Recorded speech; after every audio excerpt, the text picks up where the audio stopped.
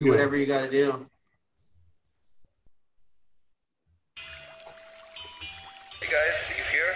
Aquaponics. Today we're going to talk about growing with fishes.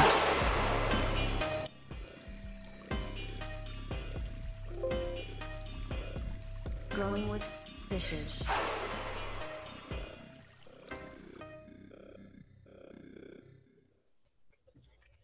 Everybody, welcome to the Growing with Fishes podcast, episode 273.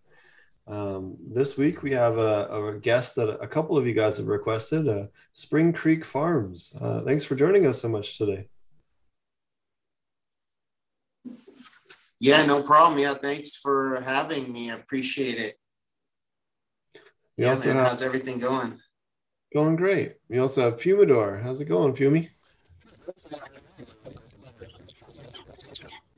Oh man, I don't know what happened. Your audio totally took a dump. I don't know what happened there. Yeah. Maybe reset your audio device or something. Thanks for having me. I appreciate it. Oh yeah, and I did want to do It's going well. We also have Fumidor. How's it going, Fumi? Oh, apparently I have feedback going. There we go. Sorry about that. Bit of a technical difficulties today. Me and nope, still nothing, Fumi. Me and Marty used to. Oh, Marty or Fumi, you're on mute there. You muted yourself.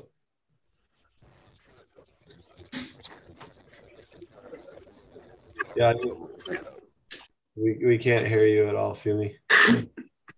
It was working beforehand. I don't know what happened. Fumi is now on mine. That is the thing. I also wanted a quick shout out. If you guys haven't gotten your tickets yet for Humboldt, the Regen Conference is January 28th and through the 30th. Me and Fumi will both be there. You can check it out there in Humboldt if you guys want to come out. Richardson's Grove and Garberville.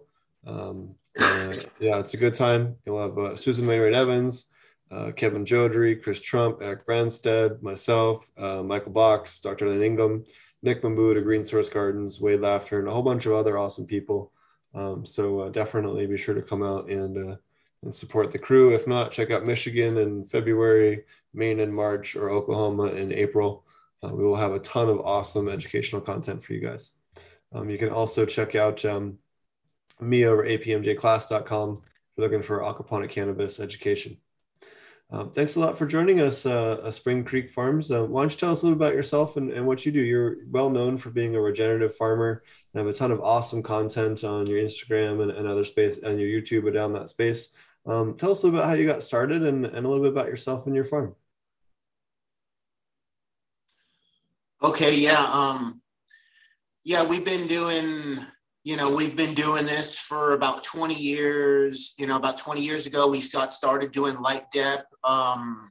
Nobody was really doing light dep around in Sonoma County that I knew. Actually, everybody told me not to do it because it wasn't, it doesn't work. And yeah, back then, everybody just thought that, I wanted to just,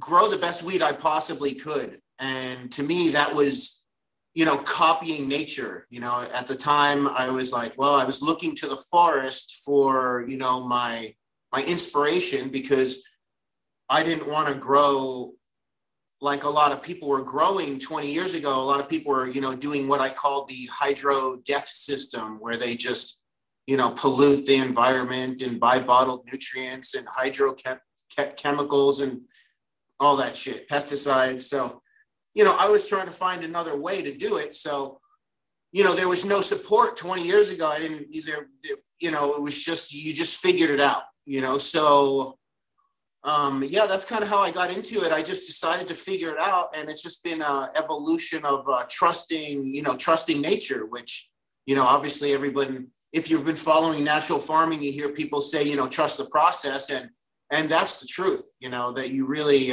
trusting the process is one of the most important things, in this whole process, is just trusting it. So, yeah, that's how I got started doing it. And just kind of evolved from there. Once it worked the first time really well, my first light dep ever, it worked really well. So we just started, figuring it out from there, and, here we are. So it's been a really interesting experience, because for, probably about 15, at least 12, 15 years of this, there hasn't been much, support or conversation about it. I mean, even me, I didn't even hear about like natural farming, Jadam, KNF.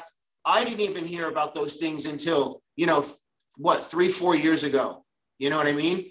I might have been doing them for, 15, 20 years, but I had never even heard of them until, 3 or 4 years ago. Yeah, exactly. Right. Until I went to, that was an epic moment.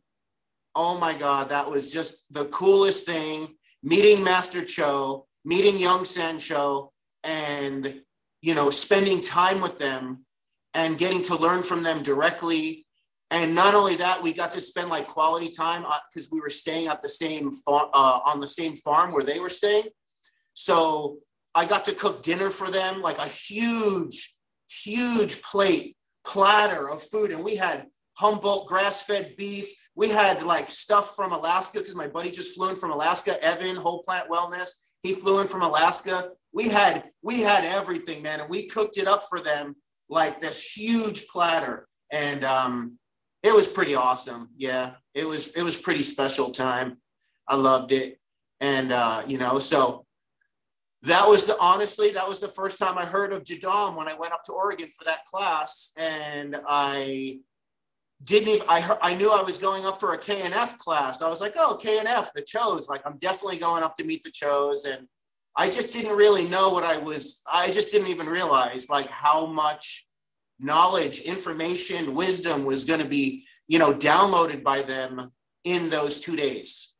And it was, absolutely, awesome. It was one of the highlights of whatever in the past 10 years, it was like one of the highlights of my life. I say this, like, honestly, the two of the biggest life-changing things is really learning about the real power of, natural farming and Sasquatch. I'll just say that, like, natural farming and Sasquatch are two things that have seriously changed my life. And that's what I'm, more than any drugs or, you know what I mean? So many experiences. Like I feel really, really thankful to be able to like, implement these practices in like a closed loop way. Well, which would you like to get to first, Sasquatch or natural? That's kind of how we go. I feel like Sasquatch might be a shorter topic if you would tell us about that first. Yeah, I mean, probably just natural farming. It's too early to get off subject. My cousin actually saw what he thought was a Sasquatch, and I definitely think the potential is there. So I'd love to hear about that later on. But so tell us about some of the different things that you've really kind of unlocked. Yeah, no, they're definitely in Oklahoma. Yeah, there's definitely a lot of activity in Texas and Oklahoma, as well as like, other places. That's, but that's like a whole nother, subject. But yeah, just those are the types of things, I guess what I'm saying, that expand your mind, open your reality to other potentials, right? Like when you learn natural farming and you realize the potential of, like in Jadam, you like learn the real potential of leaves, of just the cannabis leaf, because that's predominantly, what I'm running off of is, like cannabis leaves. That's my main food stock. I'm running off of cannabis leaves, some IMO4, basic plant material, basic herbs and, plants that grow on my property. Obviously, because, we're in California, the testing standards are super high. And because we're, DEM Pure certified, and we, just the type of people we are, we're super concerned about our inputs. So that's really led us to the point of eliminating everything that could be a potential contamination, right? So through that, because honestly, at one point, I tested my soil with a lab. It doesn't matter. I'm not going to say names. I tested my soil, and the lab comes back and tells me, and this was, I knew that I could read her mind and tell that she was going to fail me, because when I handed her the soil test, it was like I was reading her mind. The person was like, "You're going to fail no matter what." I was like, I don't know what that was about, but I got back some fucked up test that told me my soil was contaminated. And, basically a lot of times the labs are just wrong. I retested. Basically, it sends you down a rabbit hole. That sent me down a rabbit hole. Okay. They told me my soil was contaminated. I forget even with what. Sent me down a rabbit hole. I ended up researching everything down to wood chips. If wood chips can be contaminating my soil with any heavy metals that they could be pulling up from the ground. You know what I mean? I was going into everything. Basically, in the end, she was wrong. The test was wrong, and I retested my soil, and it completely passed heavy metals. And I've never even failed the test. I've tested my weed for I don't even know how many years now. Knock on wood, hardcore, knock on wood. I've never failed a heavy metal test or a microbial test. I actually failed a microbial test on purpose because I wanted to see what it would take to fail. So I sprayed some like sludge. I thumbed compost tea on a plant and just let it like dry on the leaves. So it was just like fully, coated with just like compost tea, let it dry that failed. I wanted to see where the threshold was, for microbials where it would fail. Since then, the testing has changed. You know what I mean? It used to be like you could fail for microbials. Now it's like the way they test is different, and you could have mold and PM and mold, and your shit passes fine. It's fucked up. But that being said, we don't fuck around with I don't do mold or PM. I just won't. That's not how I grow, I just can't stand that shit because I smoke. I grow to smoke, and I grow for people that want to smoke too. You know what I mean? That people that really want to smoke good weed. So, I would never, that's why we do what we do, because we're just super adamant about like clean medicine. So that's why we don't take this light. Well, as a purveyor of natural farming, what do you think is a good entry point for people that maybe have never heard of this type of technology or this type of farming style? What do you think is a good way for them to kind of introduce themselves to the whole thing? Well, that's cool. That's a good question. I would say just learning the IMO process, right?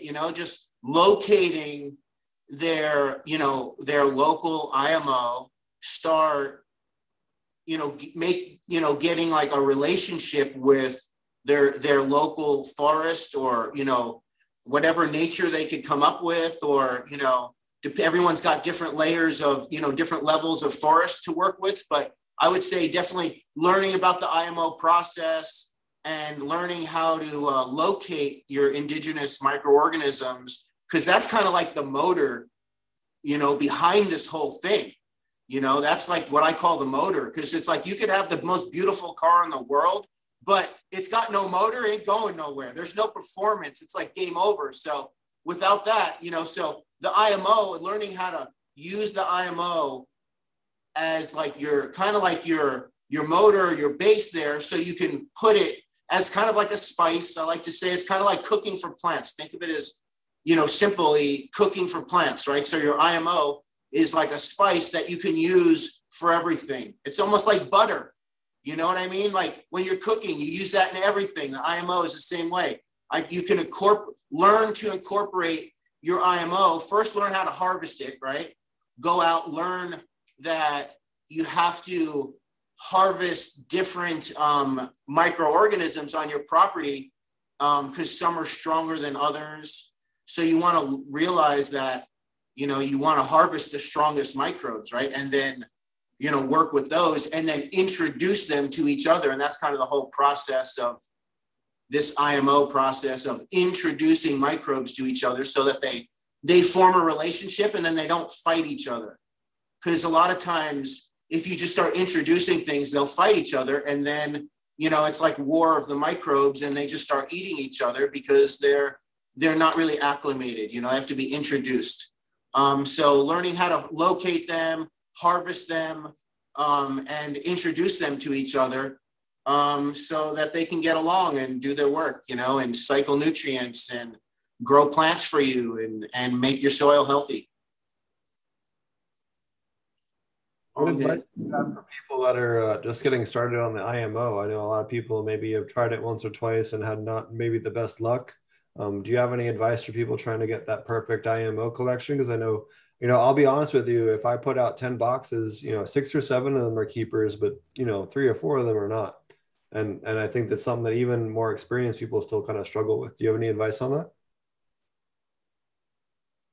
Well, it's interesting because like, that's like, it's kind of like there's like 2 schools of thought with that. I mean, I guess with like more the KNF, you know, methodology, you're collecting like that in boxes on rice. With Jadam, you're more just using the leaf mold soil, you know, so it really depends on, like, I don't do collections like that. I'm more just taking the soil collections and then using them into like a JLF or whatever IMO pile I'm working with, because I find that it's basically, you know, for one, I don't have rice on my property, right? I don't grow rice. I'll do the same IMO collection. I'm kind of like a black sheep almost. You know what I mean? Like how I operate is like outside of the norm.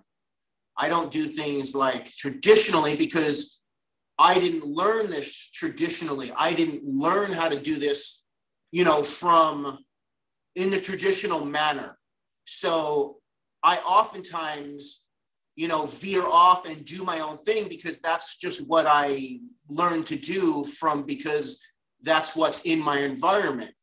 That being said, you know, I don't use sugar and rice at all because I don't have them here. And then I would have to go buy them, and that costs money. And even if I spend $100 on sugar and rice, that's another $100 that I only spent $100 last year. I spent like under $200. Let's just say I spent $150 to grow like over, you know, say 250 pounds, say, you know, something like that. So, you know, whatever the math on that is, you know what I'm saying? Like, I don't even want to spend more than $100 a year. Like, I bought some alfalfa meal last year. That was it. I bought some alfalfa, I bought like maybe 5 bags of alfalfa meal just because I like it. But I'm just saying, like, you know, I think everybody has different situations. If you, you know, I see the, you know, I mean, honestly, with the, you know, the Jadam methodology was kind of like the evolution of the KNF methodology, where, you know, Young Sang Cho realized that he's like, wait, we don't need sugar and we don't need white rice. So I think he just, you know, realized that there were other ways of coming to the same, you know, the same place, but with different things, using less, and, you know, by using potatoes. So, I mean, potatoes to me are like gold, you know. I love potatoes, and, you know, they're very useful, but honestly, yeah, I don't really do the traditional collection with rice because, like I said, I don't have rice and I'd rather eat it. You know what I mean? I eat rice. I'd rather eat it. And I don't really believe in like white rice and white sugar. So, you know, I just, and honestly, you know, it also goes in line with the Jadam methodology, because that's what Young Sang also was preaching, that he doesn't believe in white rice, white sugar. It causes diabetes, it acidifies soil, you know, so forth and so on. You know, but if I lived somewhere where I was growing rice, I would use it. If I was growing sugar, I would probably use it. You know, I'm not saying don't use it. I just, you know, I live in a very extreme environment with huge amounts of IMO. Now, and that's why what I do works really well with this Jadam methodology, because I have like dump trucks full of IMO, like pure white, fluffy, gorgeous IMO soil by the dump trucks fulls. I mean, honestly, it'll fall off the hill. I mean, I'll do tractor work and run into it, you know, I mean, plus it's just all over the hills here. It's just like, you know, it's a really, really thick forest with huge amounts of like microorganisms like all over the place. It's really diverse. It's moist. It's just, this is it. We get the second highest rainfall in California, in Cazadero. We have the second highest rainfall in California. So we get a lot of rain.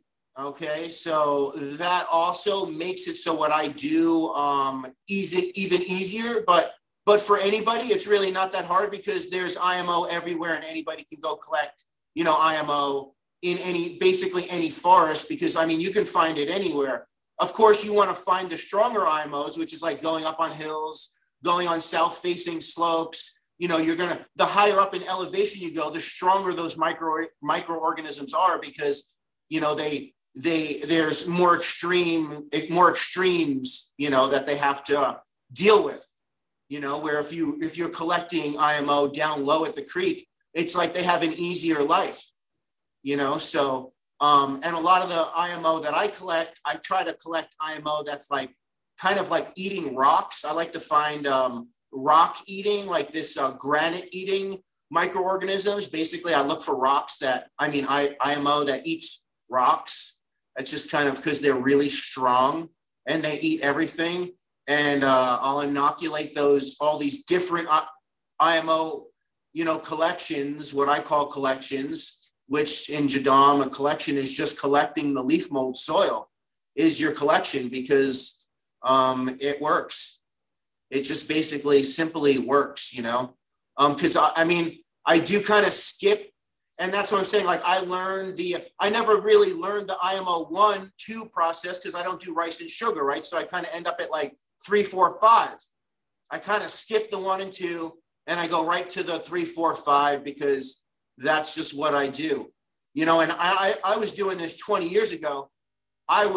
Before, I mean, we literally had no idea what, you know, kind of what was going on. And, you know, so we were just really winging it. And so I just kind of developed from experience what I was calling fermented top dress mixes. That's what I did. I would ferment top dress mixes. It was basically like a fermented top dress, you know, IMO 3, 4, 5, whatever, you know. And then, you know, you got your IMO 3, and then IMO 4, you're adding your soil into it. IMO 5, you're adding like other compost or biochars or, you know, whatever else you want to add into it. So just taking it up, just introducing more and more microbes as you go up the ladder, you know? So yeah, we just kind of like came into it. So that's why I'm kind of untraditional, you know, because I never learned this from like anybody. I just kind of like figured it out through straight up trial and error. And, you know, so, you know, and we were just kind of paranoid back in the day. We didn't go on the computer. We didn't even want to go to town to buy a book to read it. You know, we just were like, it was like just, you know, we just didn't want any trouble. So we really just were hiding out, honestly. So we never interacted much with our community even, you know. It was just kind of safer to just mind your business, you know, just to survive. like. And so that's what we did. And, you know, we kind of figured this stuff out. And then once I took the Jadam class, you know, once I learned from, you know, Young Sang and Master Cho, that literally, I felt like it saved me like in my learning curve. It just took off like a solid 20, 30 years. You know what I mean? Because I got 20 years into it and I got 20, it took me this long to like figure this process out manually, maybe, you know, but nobody was talking about it. Now people have all the information available, like me and you and all these podcasts for days and future cannabis man, this shit is like all this latent and, you know, I mean, everybody, the info now is just off the chart, you know? But, you know, I just didn't come from a science background. So I just come from like I'm just a natural, you know, kind of guy. So I just figured it out, I guess, or I don't know. Did that make sense? Yeah, Leighton's never grown cannabis, though. I do want to state that for the record. He's never grown cannabis. He has not managed a cannabis facility. While he may have worked or gone as a student at university, he's never actually done the thing. Right. Anyways, that's a separate issue. Right. And that's kind of, that's a good point you're making, because, you know, a lot of these, you know, I'll just say it, you know, a lot of the people that like to flex their brains, you know, they haven't produced, like, as we say, you know, at the end of the day, it's like proofs in the pudding, bro. That's it. It's like, we could talk in circles. We could circle talk to the cows come home. Who's smarter? Blah, blah, big words. At the end of the day, it's like the proof is in the pudding, and that's it. You know what I mean? And I know you know that, and that's what's, you know, and that's what I really appreciate about, you know. I'd love to ask you about what you find more appealing about the Jadam than the KNF, because just me personally, having learned both methodologies now from Chris Trump and then going through the Jadam book personally, I think still that like the KNF is a little bit more refined. Have you found that certain things in Jadam make more sense? Something as someone who feels more passionately about it, I'd love to hear your take on this, because I'd love to be educated on maybe things that I haven't, you know, wrapped my head around yet.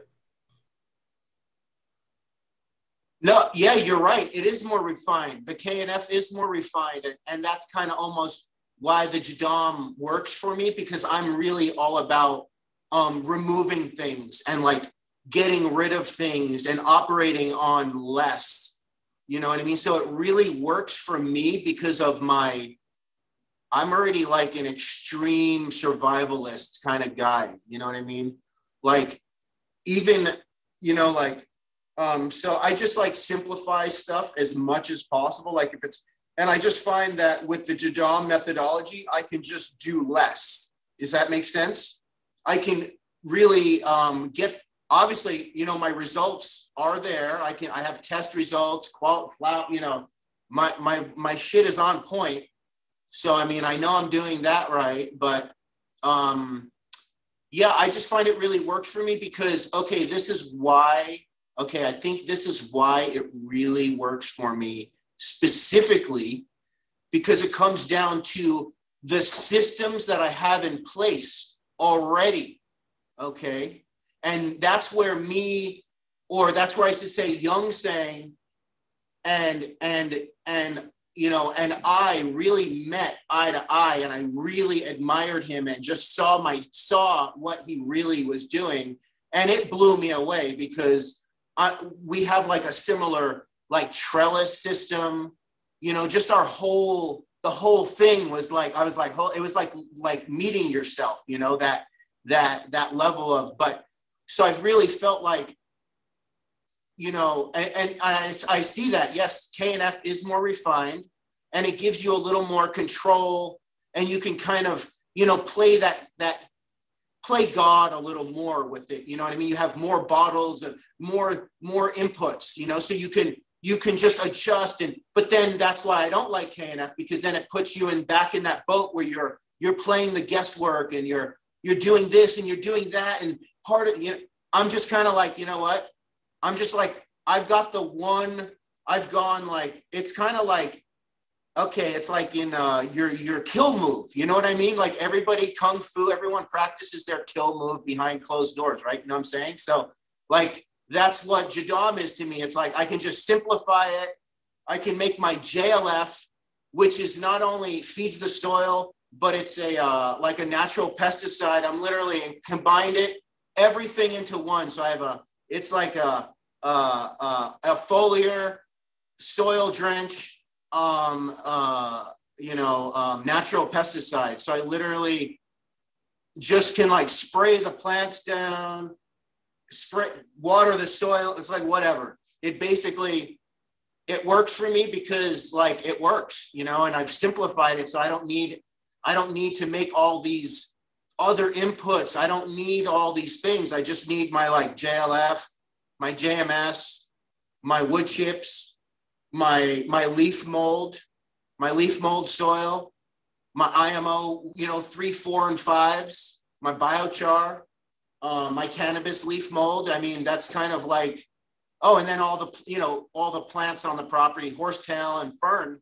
And I mean, I use squash, I use pumpkins and JLF pumpkins and stuff. And, I just use vegetables. I use my vegetables. That's what I feed myself. That's what I feed my plants. I basically treat my plants and me the same way.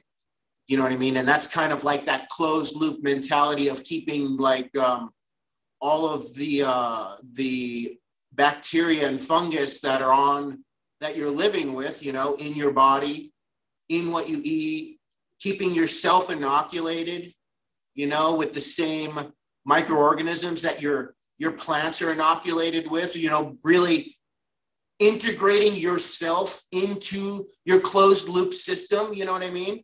And I know that's why the Jadam works for me, because it's like less is more. If it's not broke, don't fix it. If all a plant really needs is, the nutrients that are available, in the leaves of the plants, of that plant, then said plant, then, like, why would I try to like outthink nature? And I think that's where almost like the KNF, it's like, it almost gives you more room to fuck up because you can think more. There's more, you have more bottles and more this, and you're doing all these different transitioning. And I mean, I'm literally just like running this simplest, stupid, simple system. But also, like I said, I really have my greenhouse, especially my one greenhouse. My other one is kind of modular, not the example that I want to talk about, but specifically like my one greenhouse that's been there for 15 plus years. I don't even know anymore, but it's like 18-year-olds, 15, 6, 17 years. I don't even know. I forget. It's been a minute. So that's that system, because it has, it's a subterranean. It has this, what I call my scalable, high production, no-till, myco-remediated, subterranean, full spectrum, light depth bioretention pit technique. That's like 15 years of fucking thinking about like, refining this system. It just kind of evolved. That just evolved into what it is. But because I have this system in place that, just stores completely, hey, whoa, what's up? We got Clark in the house. I got this system in place that supports the biology. That what that means is that I don't have to do anything. You see what I'm saying? If you have the system in place, because, okay, what I call my system is the no-till, nothing system. It's very Fukuoka-like. You know what I mean? It's very like hands-off. Like it's not like you don't do anything. You just do the right things and very few of them. But you have to have the biology and the method, and the biology essentially in place to back that up so that you can be hands off. So, and I think that's why a lot of people are constantly, doing stuff, because their system where the root zone is for those plants is just straight up too hot. It's too dry. It's not in the ground. That's a lot of the problems. They don't have the right system in place for the plant ultimately. So therefore, they're always playing like catch up and watering a lot. Like my pit, I don't have to water it for like a month. Like we'd have, when I finish my plants, I don't water for a month. Like no problem. And we've lost, it's been like 115 degrees. I mean, fucking deathly hot. And we lose power in heat waves because now they shut the power off anytime it's really hot. So your greenhouse you lose all the power. So, and my plants just pray. A month of 110 degrees and no fans in the greenhouse. They just pray. They're just happy, keep praying. I can't even get my plants to flag. It's hard to even get them to flag. They almost won't even flag because the soil is so cool. They won't even flag in a month. In a month of 100 plus degrees, they won't flag. Where my other greenhouse will start flagging in like 2 days. A smart pot will start flagging in a day. A smart pot, which, is just ridiculous. They just are very inefficient. But, so I really feel like a lot of people, you got to have the system in place to back up, the biology and things that you're trying to create. Otherwise they just go away, and you're always trying to keep feeding that system. Whereas if you put, like, where I put 100 times more energy up front when I build something, and then I walk the fuck away from it. And it just, like, literally my pit, what I call the pit, I grow weed in there. I don't even go in there for a month. It's just like, this shit is perfect. The leaves are perfect. There's not a leaf out of place. It basically, like, don't even go in there. I do like I go down the row, I go back. There's nothing wrong. I leave. I don't even want to go in there and contaminate it with bugs, or I don't even need to go in there. It's basically like that's why I call it the no-till nothing system. It says, leave me alone. I'm good. I got this. And that's what a system should be, right? That's what a well-designed system should be. You should be able to leave it alone, not fuck with it every day. Like my other shit that's not as dialed, I got to fuck with it every day, almost every day. And there ain't a day go by that you really something where the pit, and it makes it really painful when you have a system that is, like, so efficient. Literally, you don't have to do anything to it, and it grows you the sickest weed, and you literally are hands off. And then your other system is like, you got to water it like every 2 days, or, mess with it, or, it's really, it really shows a guy, all the different levels. Cause I don't have any smart pots, but, I've run smart pots, and, I'm damn pure, so we're not allowed to run smart pots. I don't like smart pots anyway. That's just me. I'm a ground guy. I like to grow in the ground, hugel beds.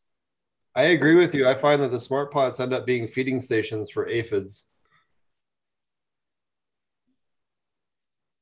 Every time I've seen. Oh, really? Feeding? Yeah, because, like, the root tips come out, and they just feed off of those root tips. Oh, really? I've never noticed that, honestly, because I've got 20. I have 20 years with smart pots. I have never seen it either, but I also put preparation in the take the steps necessary in the soil mix itself. Look, I'm not saying that smart pots are better than in ground, not. But as far as containers are concerned, let's get the brand out, because I really, it bothers me to talk about brands because it's such a nonsensical discussion. Pot, right. Well, they're not even fabric. They're made from post-consumer plastics. Okay, like your Coke bottles and that kind of shit. Yeah. Well, no, it's not that. It's that they're sterile. They're nasty. All right, they're inert. They're inert. Okay, yeah, totally. Your plants aren't grounded. Right.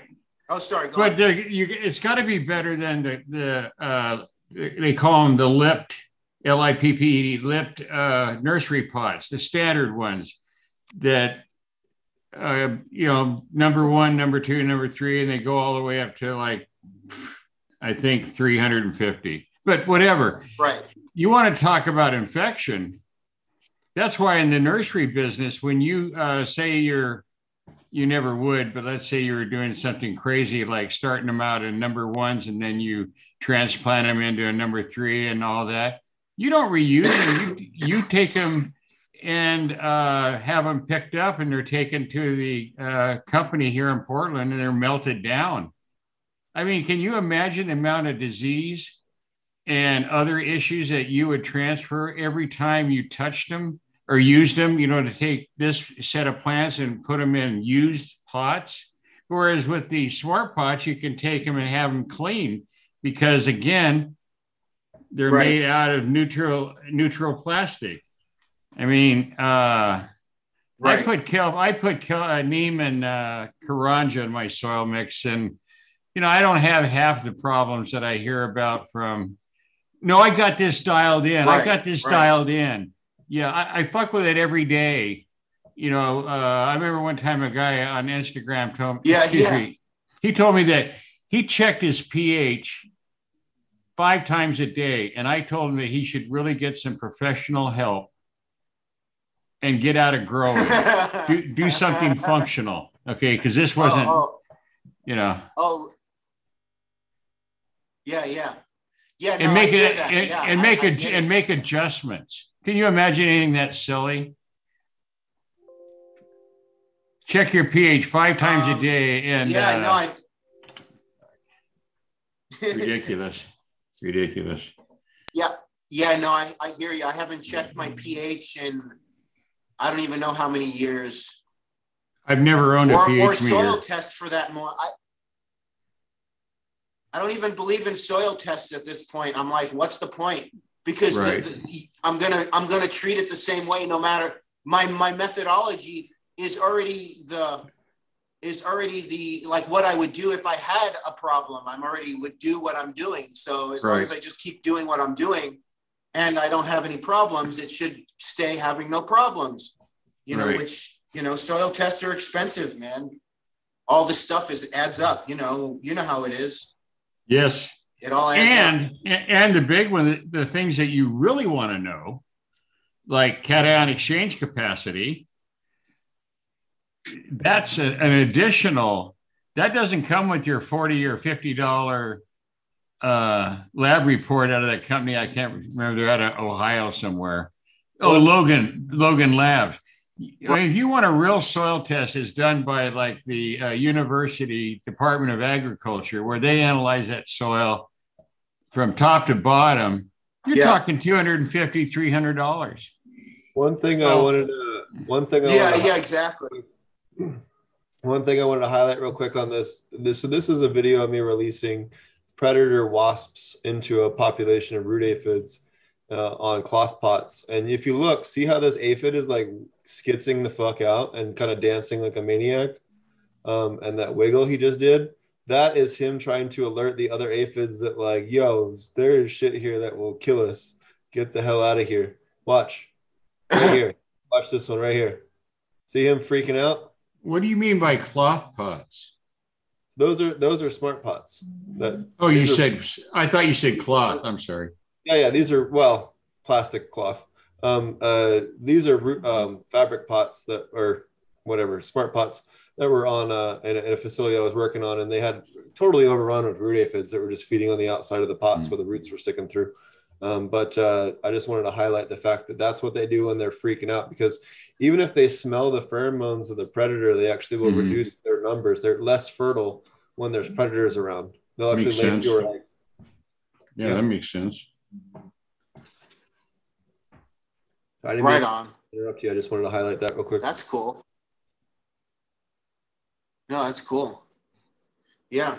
No, and and I think another thing with my whole Jadam thing, why it really works for me is because I'm only one guy and I have my wife too. But for the most part, like we have kids and she's like really busy, and the way things have been so tight with labor, and it's just me on the farm. So like I don't have time, man, to fuck around with a lot of things. Right.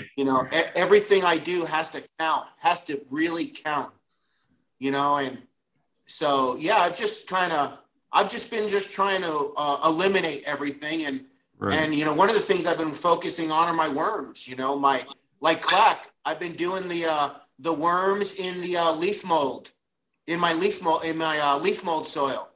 So that's my base for the worms, which does make the best worm casting, period.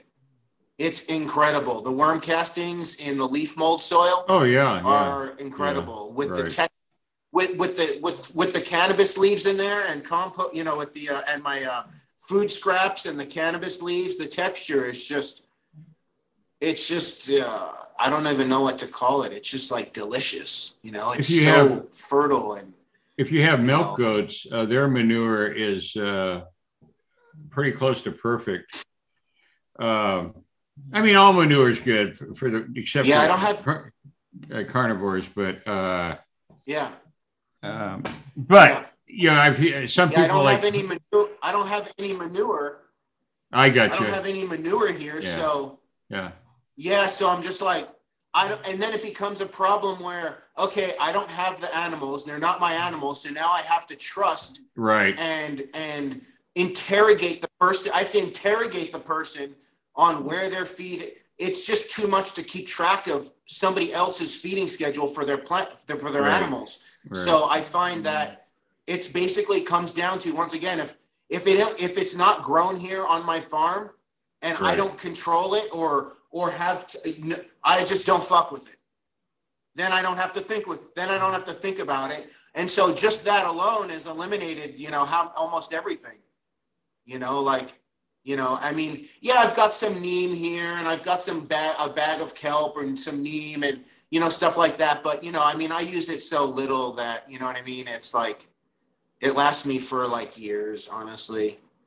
I just use it in my teas or, whatever I'm putting in my tea. I have some basic stuff, but, I don't really buy anything for the most part. Like I said, I spent like $100 last year. Mm-hmm. Grew a couple over 250 pounds, 250 pounds for about $100, and all my weed tested out over 30. I think my lowest test was my cherry lime was like 26% THC was my lowest test. Everything else was like 30, 33, basically 33%, basically about 32, 33, 34% THC. So I'm hitting the numbers I need to hit. Right. I'm not spending the money that I don't want to spend. And I'm eliminating doing, all these other things. So, as far as I'm concerned, I'm winning. That would be considered a win-win. If you have worms, if you have weed and if you have biology, and you do, obviously. My worms Yeah, worms provide the biology, as does the leaf mold, which gives you fungi what's the other one?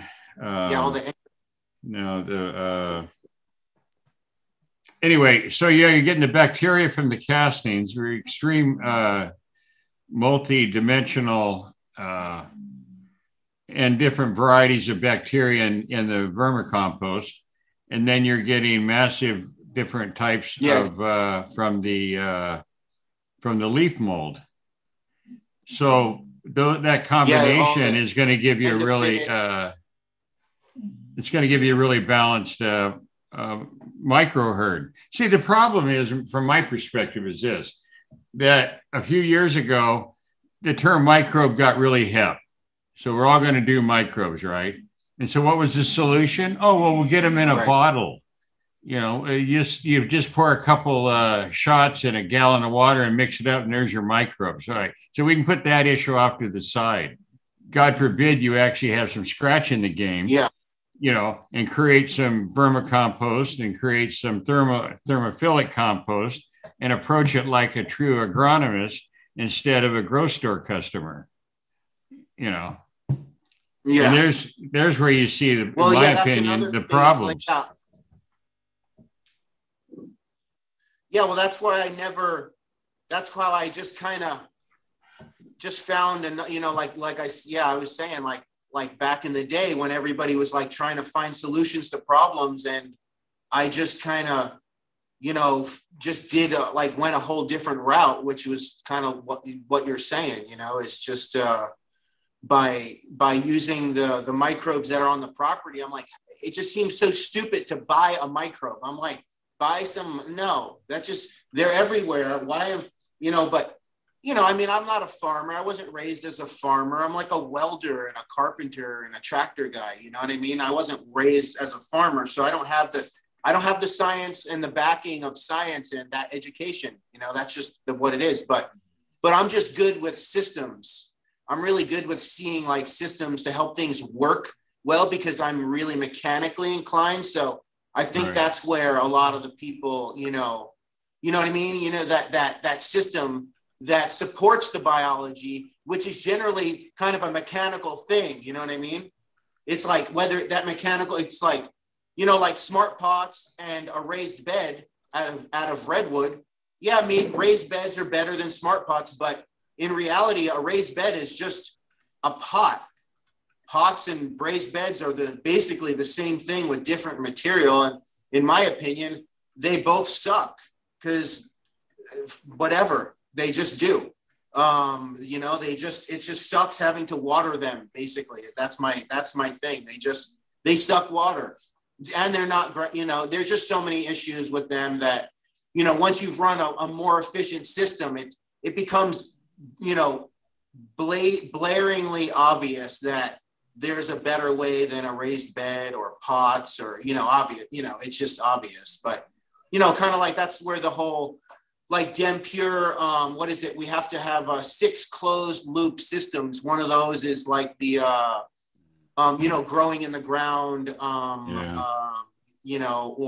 or even doing like Josh and Kelly do, they have like their Wallapini setup, which is like, subterranean. I'm kind of more of like a subterranean thing. So I get my root zone. I'm really big on my cool root zone thing and protecting my root zone and keeping it as cool as possible. And that's really why I'm able to do what I do also, because my root zone stays so cool that, you know what I'm saying, that the microbes can just exist. And then it's just, there's a lot of things going on. And I believe that when you're in the ground, you have like the hydrological pressure of the earth, which is keeping the water, in place, opposed to when you're in a pot or a raised bed, gravity is just sucking that water. Gravity is pulling the water away from the roots, period.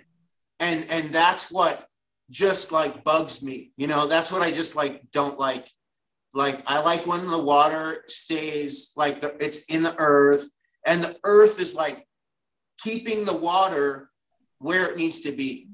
It's a really strange dynamic. It's really hard to like scientifically explain. I've been witnessing it for 20 years, for pretty much 20 years, because I've installed these pit systems for like over 20 years, about 20 years. So some of them are still going. There's one that's pretty much 20 years old, still going. Mine's 18, But so I've been really watching plants in this system, and it's just it's like so easy compared to like anything else. But it's due to the regulations and in the way things are. I don't have that system installed everywhere because, back in the day, it was like all I needed. So, it just, anyway, things have changed a whole bunch, and that's that. But, so I don't know. That's just one of the reasons why I feel like what I do works well is because I have a system to support it. But yeah, I think anybody can do anything close to it. I think just, plants just like to be better off. They just, are happier in the ground. It's just like one less thing to buy the pots, you don't have to buy a pot. That's why I really like hugel beds, like I have a tractor. So, it's also easier for me because I have an excavator. So, I'll take that. That's why I say I'll put more energy on the front end.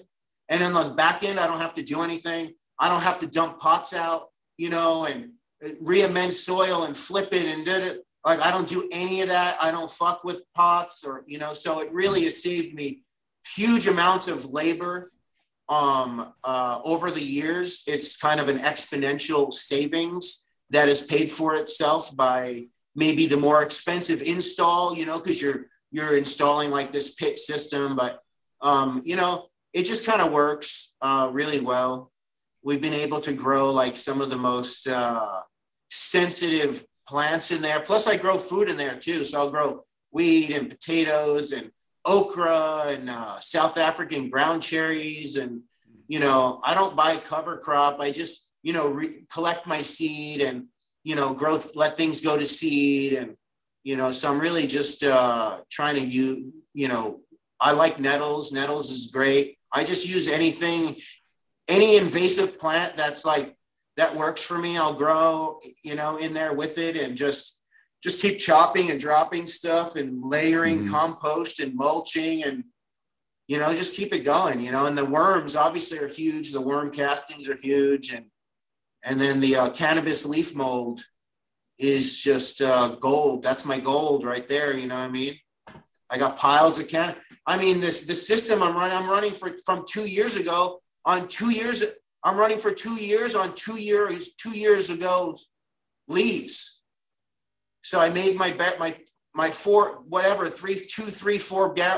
barrels of JLF, and I've been using those for like over 2 years. I just dumped them out this year and refreshed them just because I was like, oh, I'll just start over like for fun, you know. So I dumped a couple of them out. So I would just, you know, start fresh with a couple of them. And I'm not familiar with the term JLF.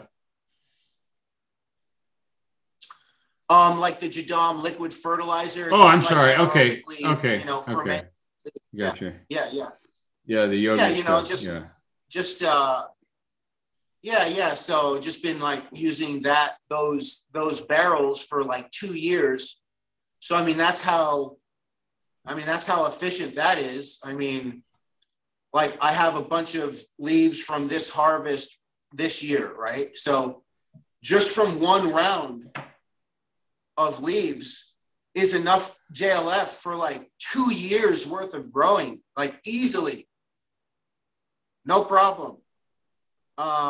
That's how, so it's pretty closed loop. I mean, that loop is pretty close. I have an excess of, you know, materials that I'm producing that, you know, it's really easy to build soil at this rate, you know, especially with all the stalks, chipping the stalks and fermenting stuff. It's just, you know, just keep it building, just keep building soil, right? That's what it's at.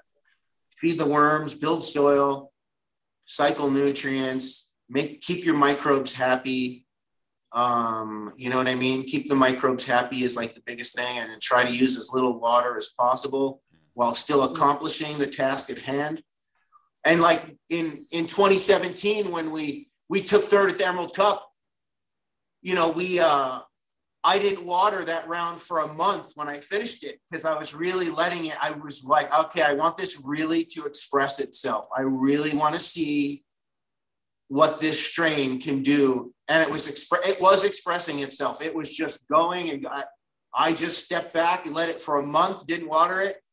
And that round took third at the Emerald Cup in 2017, which was the biggest year ever. There were the most entries that year ever. It was a really competitive year. Everybody was really like flexing that year. They're like, I think I got it. I was like, man, everyone's like, they were giving me a complex all day. Everybody was flexing. Like they were like, yeah, I'm going to win it. I was like, whoa, I just entered my head stash. I don't know, man. Like, I don't fucking know. I just entered my head stash. We placed third. It was pretty dope, you know, just because we didn't know if we could really grow or not. You know, it's like, you know, when legalization or whatever you want to call it, legalization. Yeah. You know, when bullshit. Yeah. You know, whatever. Yeah, we just didn't know that, you know, if we like, should we keep growing? Should we try to license? Do we actually know what we're doing? You know what I mean? We didn't really even know. You know, I'm not going to pretend like I fucking knew. I didn't know. So this has all been just like a huge learning curve for me. You know, just I've just been learning. The community has been teaching me a ton, you know, just learning from other farmers and, you know, you guys specifically. Just to give you a frame of reference, this season coming up, the main one that I'm involved in, this will be the 7th year of using the same soil. These are 4 yard, and there's a reason for the smart pots are put into the ground. That allows us to spread chain link fence on the bottom to act as some kind of a barrier. Maybe they'll hit their head trying to get in, but moles and gophers and the other, you know, shit. Totally. But yeah, we do not dump soil. That's just insane. It's a soil. Yeah. I'm not trying to be trite, totally. But it's a living entity with like smaller pots. Oh yeah. That's all. No, yeah. No. Yeah. You know what I mean? With like, you know, like a lot of people just run like smaller pots and like, you know, they just like burn and, you know, just flip flip and burn, you know, Oh just yeah, I know. fucking, Yeah. you know what I mean? Just quick Yeah. flipping, burning, you know, whatever. Or Yeah. even in raised beds, like, no, I hear you. Yeah, bigger pots. But yeah, then their lifespan on the pots is only so long as well on the smart pots. After like 5 years, they start degrading in the sun. Oh yeah. You know, but Yeah. Hey, look. yeah, that's why.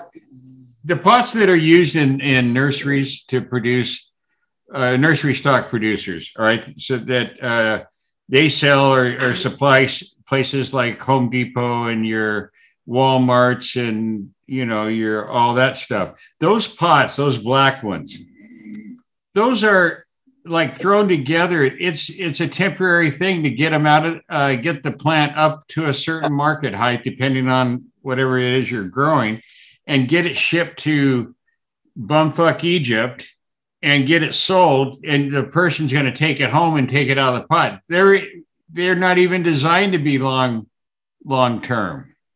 They're by their very composition. It's the worst kind of plastic. You wouldn't believe what they'll accept at the where they make them. They take donations of plastics that other recyclers won't use. Okay, because I'm not a plastics guy, but I just know there's different types, and you know the compatibility and blah blah blah, and the stuff that they actually. So they're probably pretty contaminated. Huh? I don't know. I'm not. No, that contaminated in themselves. No, I'm not saying that at all. I mean, they're heated up to some insane temperature, so I'm sure that they're rendered inert. But I'm just saying that they're not designed to be. When people tell me, "Oh, I've had these pots for 6 years," I'm thinking, why would you do that? I mean, they don't cost anything. Fuck, go get it. You know, spend $2 or you know, whatever. Don't try to bring everything under budget. You know. I just think, well, because all right, we reuse. Well, here's an example why I wouldn't use them. Okay, so they're not finished on the outside or the inside, so those create pockets where pathogenic microbes can create colonies. So every time you touch it, it's on your hands, and if you touch the leaves and like you're moving leaves around, you know, you're moving your plants around. I mean, it just becomes a you know, put on some rubber gloves or, you know, wipe it down with a piece of cloth and, you know, some alcohol. Put some effort into it. You know what I'm saying? Yeah. Yeah, I think it just maybe comes down to awareness, you know, like just catching anything like that, having the eye for it and then looking for it. Because, you know, we've never really had any problems like that. And, you know, we just keep like a close eye on everything, and I don't wear gloves, you know what I mean? I just don't. I'm like old school. I'm like, we don't really have any real problems, so to say, because, you know, we just keep it real, you know, lockdown tight. See, that's going to depend where you live. You know. I live in an area that has 400 varieties of powdery mildew, just that one pathogen, 400. So cleanliness becomes an absolute. Yeah. It's when people say, well, all you have to do is turn. Yeah, right. You know, I don't want to hear all you have to do. It's, you know, powdery mildew is the most studied pathogen around the world, literally, because it adapts so easily to all kinds of climates. But in the Northwest, where I'm at, between the mountains and the Pacific Ocean, you have thousands and thousands and thousands of acres of nursery stock. And so you can see where the problem comes in. We're still not even talking about agriculture and orchards and grains. I mean, all those plants have different I'll get powdery mildew, different variety types, yes. Like one of them is even white, like the one that hits apples is called black scab. That's a powdery mildew, but it's black. So if you're only looking for white, good luck, you know, see what happens. So, we don't really get much powdery mildew here. I mean, We just don't personally. I think just because of the way I Cool. maintain Great. shit, and I don't tolerate mold and PM. Like I have zero tolerance for that shit. Absolutely zero, because I can smell it. I don't know about y'all. Can y'all smell mold? Especially if smell mold like. Yeah, if it's any kind of decently populated on the planet, absolutely. It's night and day different. One thing too, I think a lot of people don't trash plants that get PM. Look, you're going to have a small fraction, maybe 25 to 30% of the plants, and this is all cannabis genetics that you prop. There's some type of PM. Granted, there's thousands of species of PM, but there's a handful of ones that will grow in your particular area. Right. And they will respond differently than ones compared to other places. But just trash those, right? There's so many cannabis cultivars. You don't. Why would you say and pull your hair out and fight these cultivars when you can trash any number of thousands of different cultivars? It just doesn't make any sense.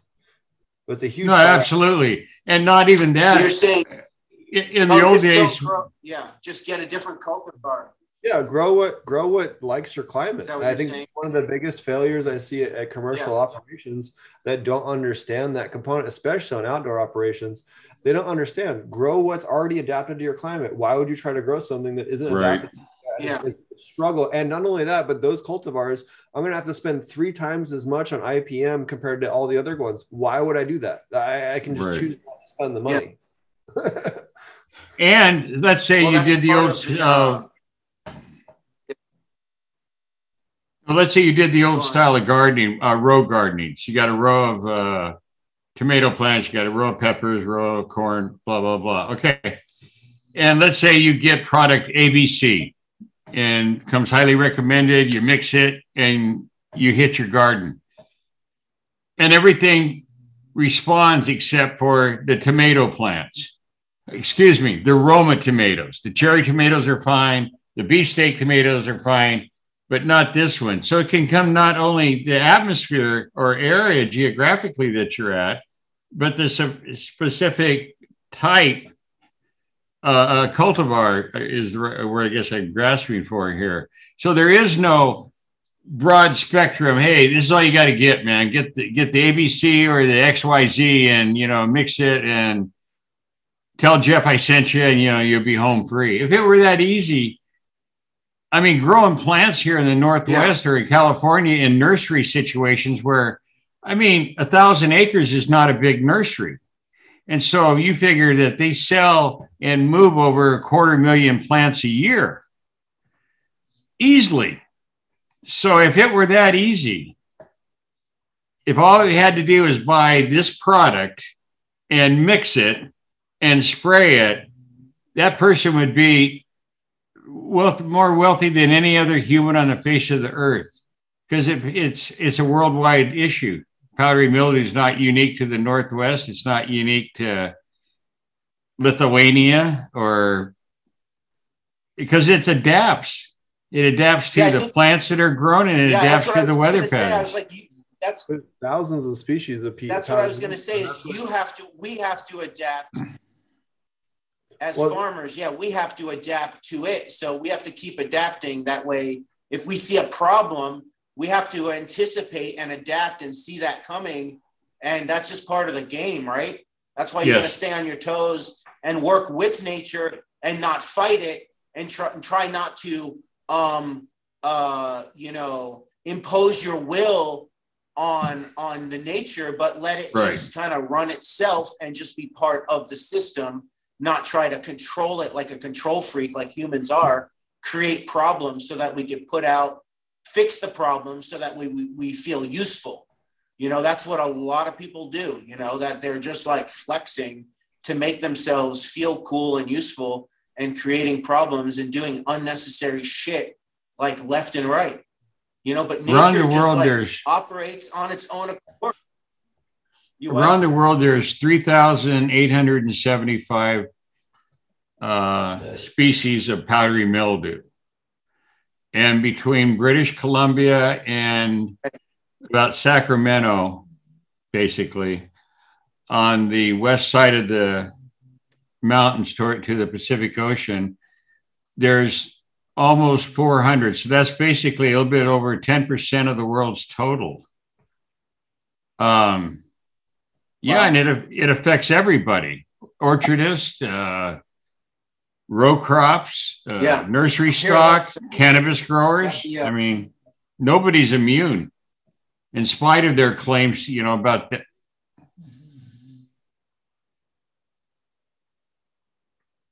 Oh, pesticide. I thought we were talking about fungi. I'm sorry. Oh no, just because this has a lot of natural,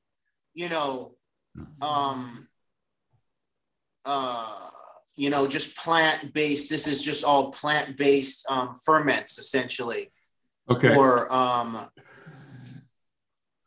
so you can basically, like I've been just using like bracken fern and like horsetail, basically like bracken fern. I haven't had any I didn't have any bugs issues this year. I've just been doing what I'm doing with my your basic plants, making some natural pesticides, which, out of garlic or rosemary and I love herbs, and rosemary's wonderful. So is lavender. Basically, all those things.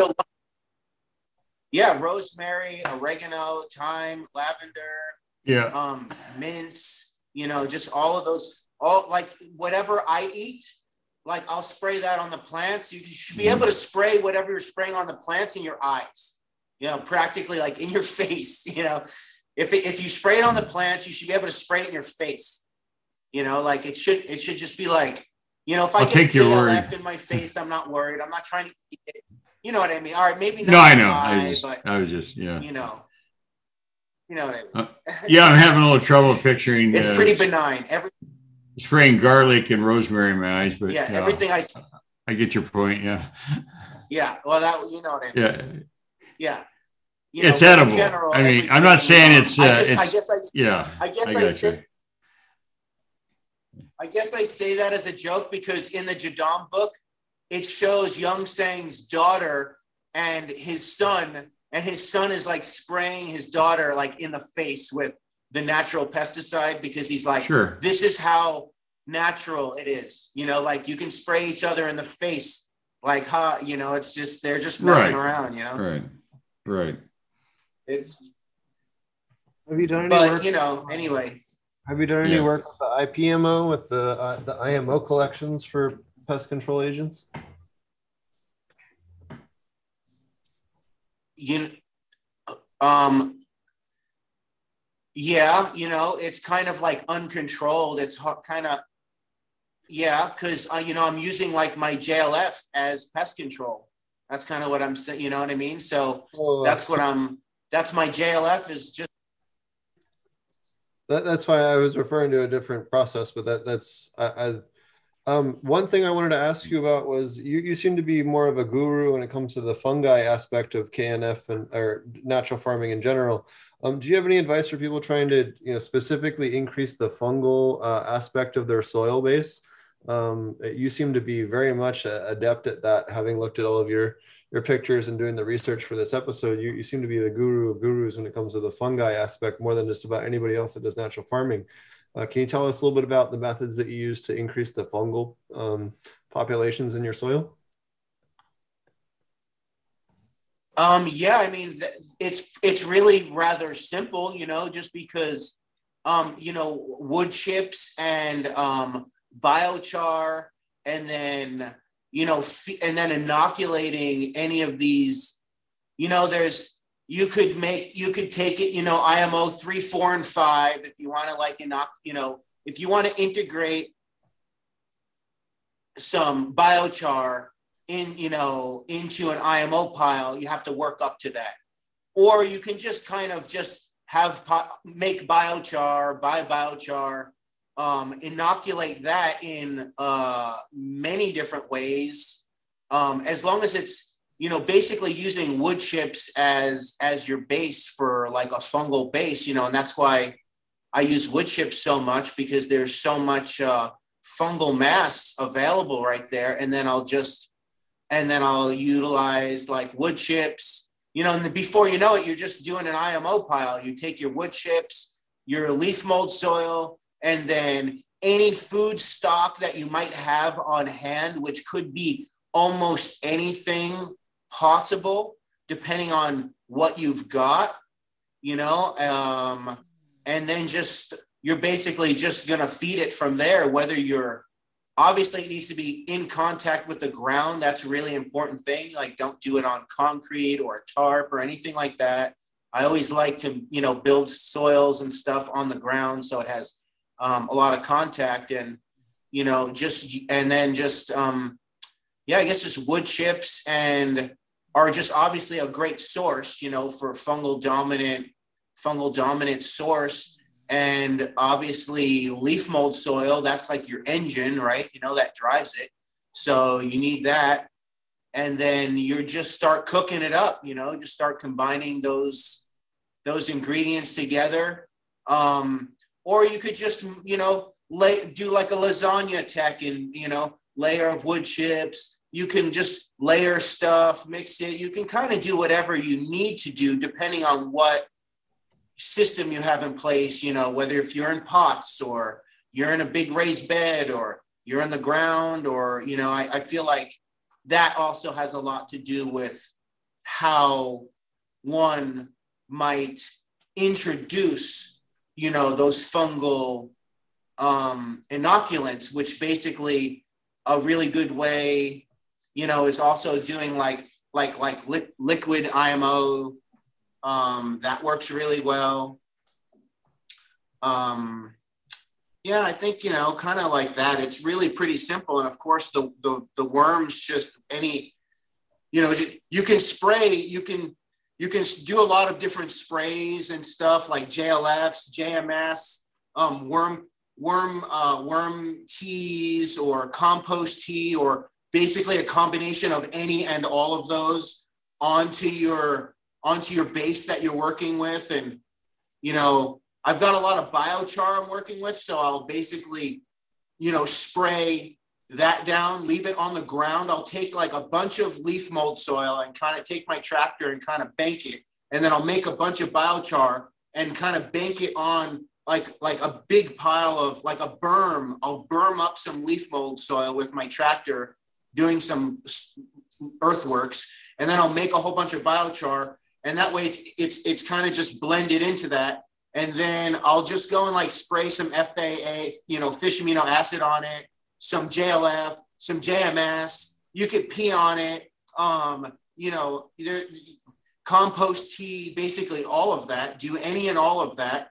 And then it just starts popping off. Integrate some wood chips into it and let it sit for a minute.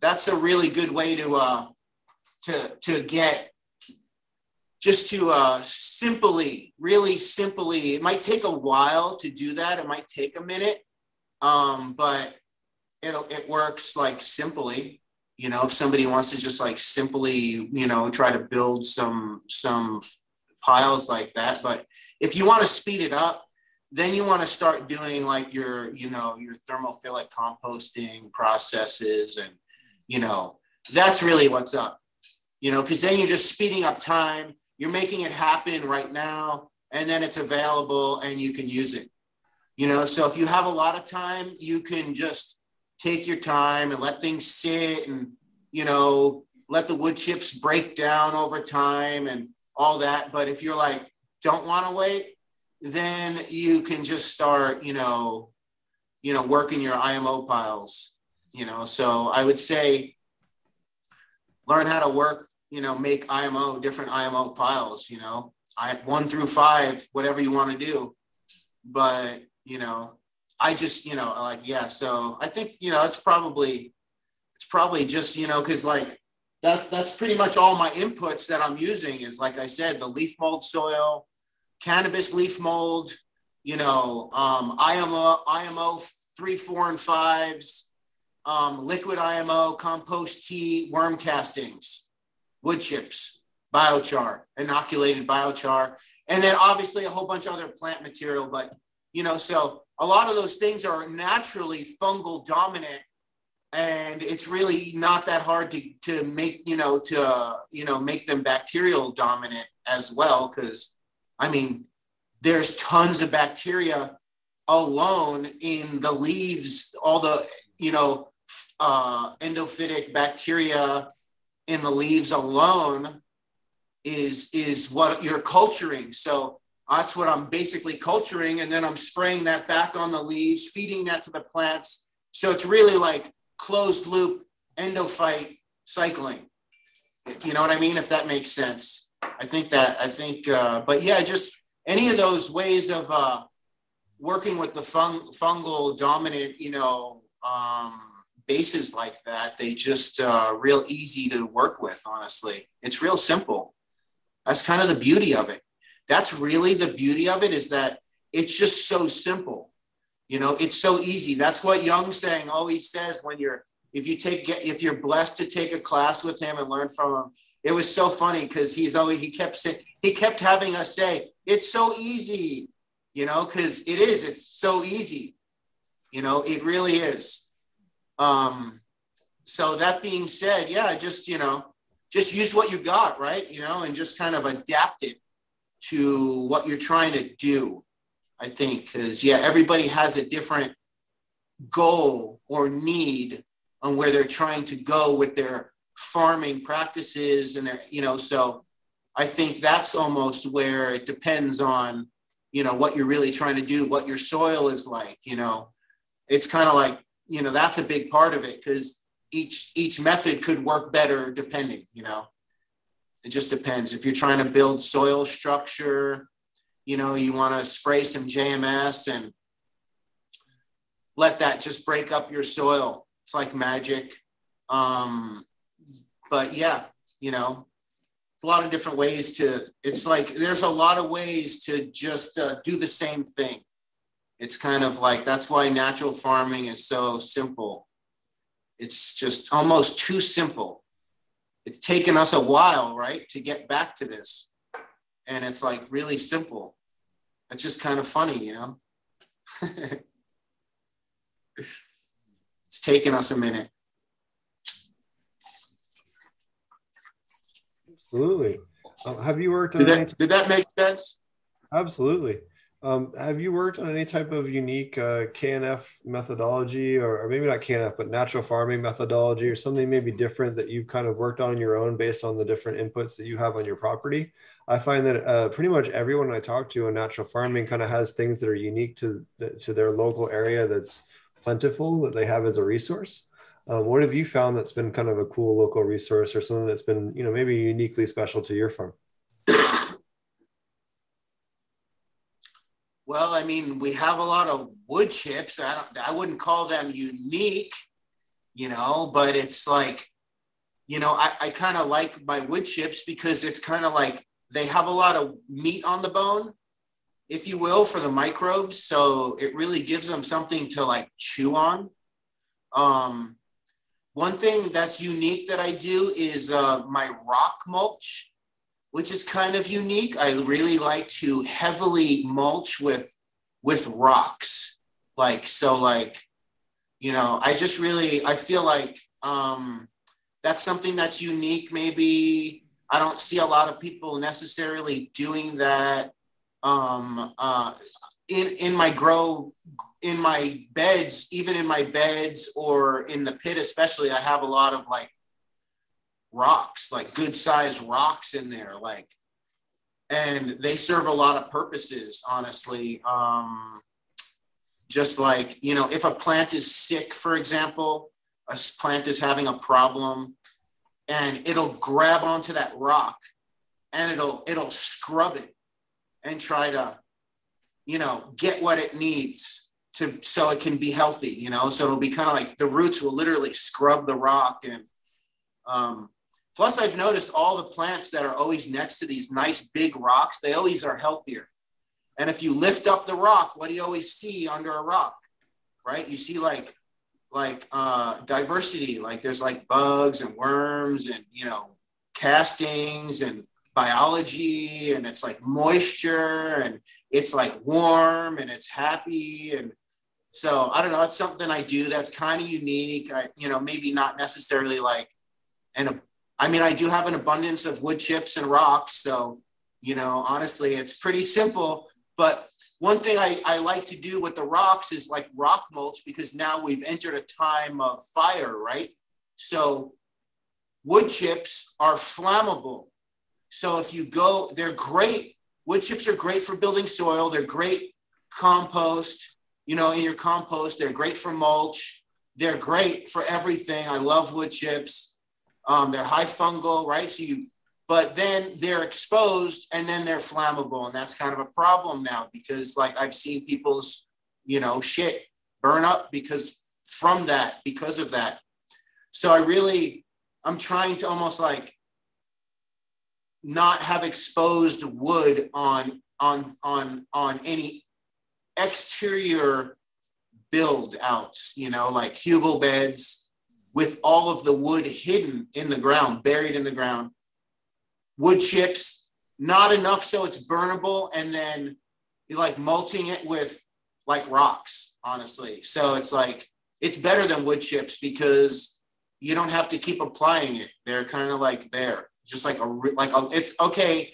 Once again, it's a lot of work on the front end, right? Moving rocks, harvesting rocks, moving rocks around. It's like, are you fucking serious, bro? Everyone thinks I'm crazy. They're like, are you nuts? But the reality is, it works. And the plants like love it. And Sepp Holzer, is kind of on the same mentality. He talks about that, using rocks because plants love them and they have a lot of value in a natural farming. I used all of the well drillings. When we drilled a well, I used all of the rock dust. I was a little nervous too. Oh yeah, I was nervous for heavy metal contamination and different things, but I decided that I was going to go for it in smaller batches. And I used all of the rock dust from my well when it was drilled through this blue schist. I used that as a, you know what I mean? Instead of buying like volcanic rock dust, I used well drillings, and I popped off some IMO pile with that. I made an IMO pile with that. Holy shit, that thing popped off like I couldn't believe it. It got hot quick. It popped off hardcore. It's like, that's the thing. I'll be cooking up piles of like random, I'm like really creative. Like I might not be able to tell you exact ratios of things really at all, because that's not how I operate. I'm kind of more of an intuitive cook. You know what I mean? I can make shit taste good, but, I might not could tell you how to do it.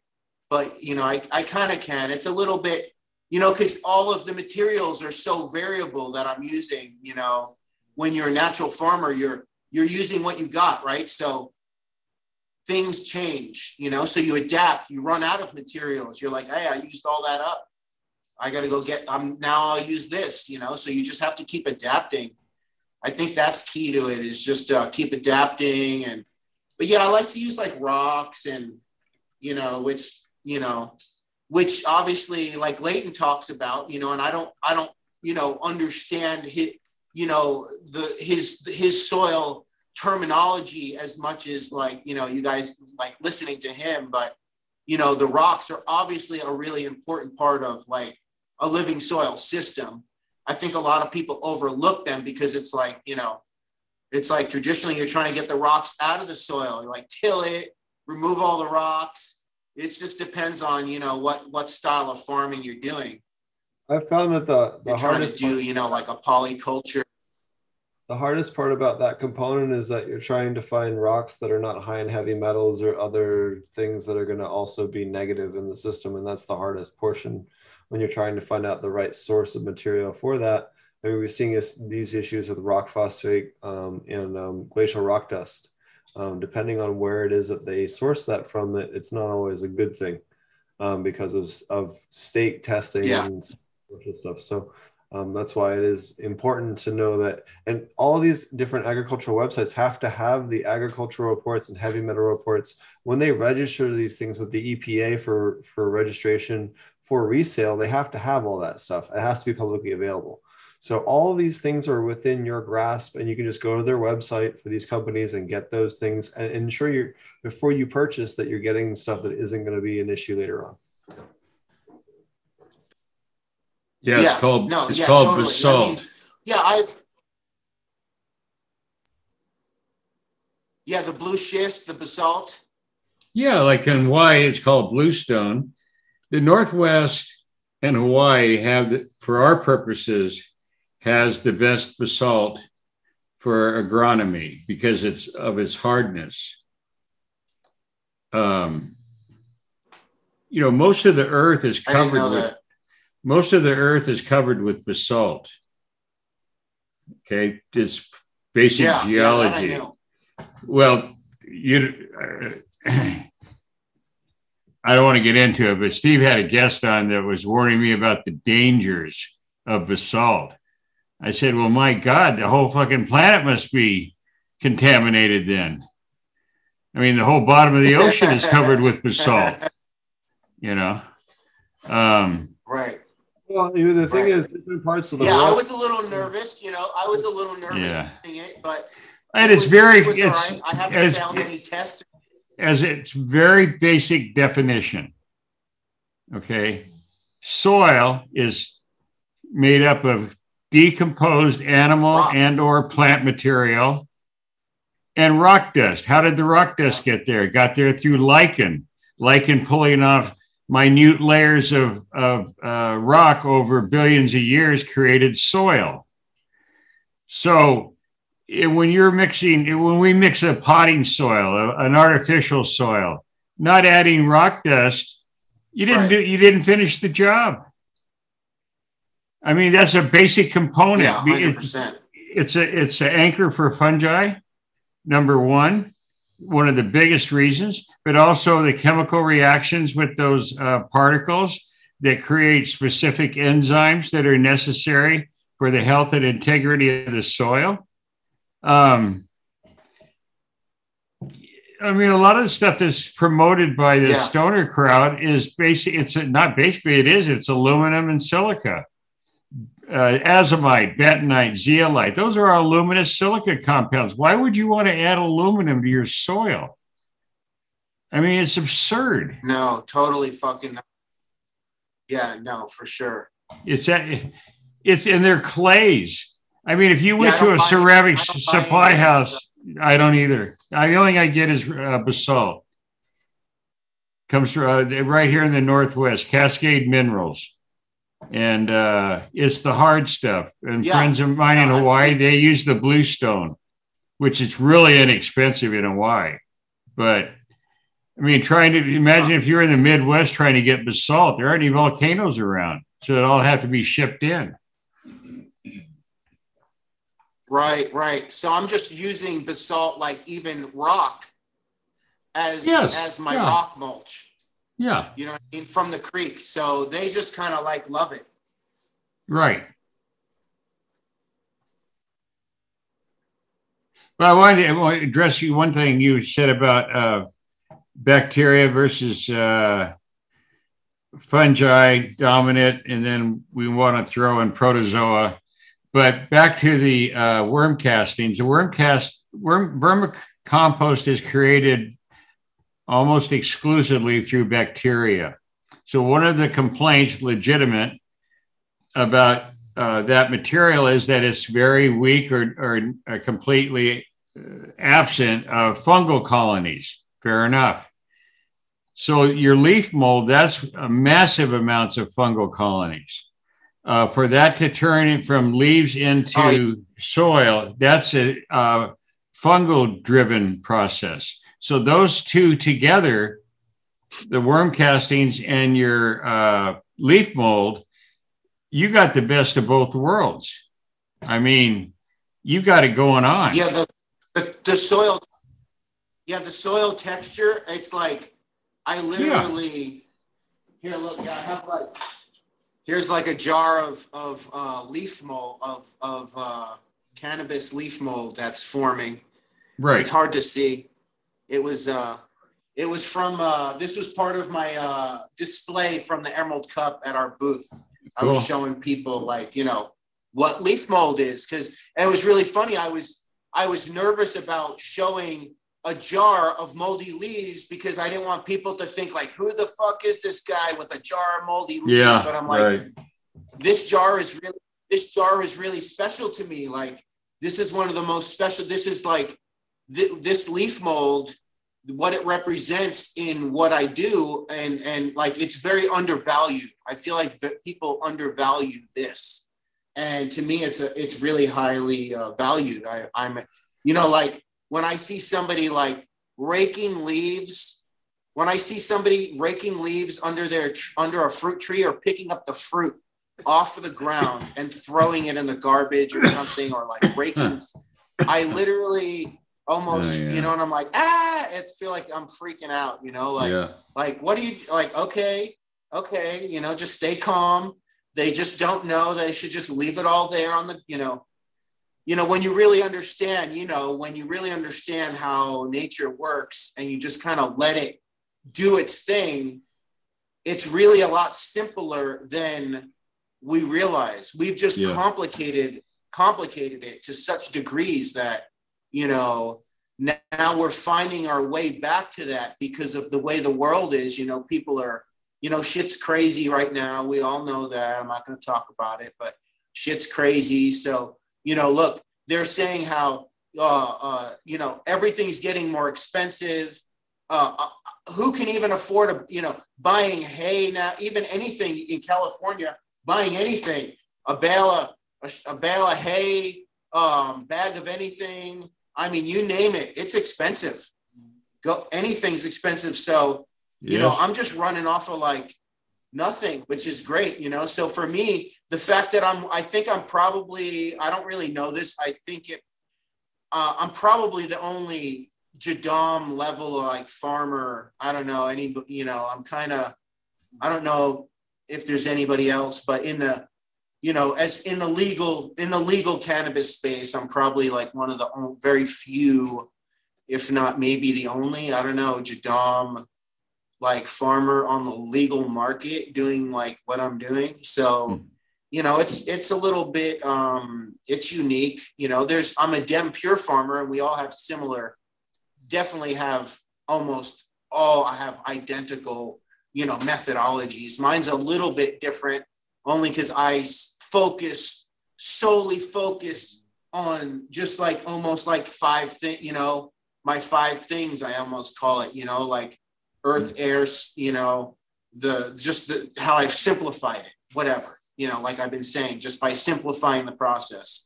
But yeah, no, it's, that's why it works, because it's simple, right? And that's what nature is. Nature is very complex, but it's also like simple. There is some simpleness about it, but it's also very complex. If you try to explain it, if you try to explain nature, we could talk till the cows come home until we're all dead, and we still wouldn't actually explain it. You know, we could explain it to death, and we still would not really know much.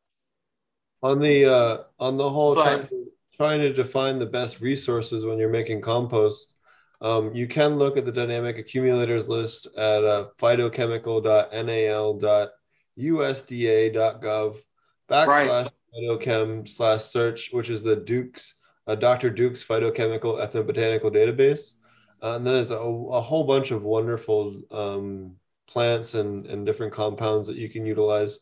And it has all the different chemical breakdowns so that you can understand what it is that you're getting from each of those when you're adding them to your compost, or your ferments, or your compost teas. And then we also have the nice. Yeah, that's project. Cool.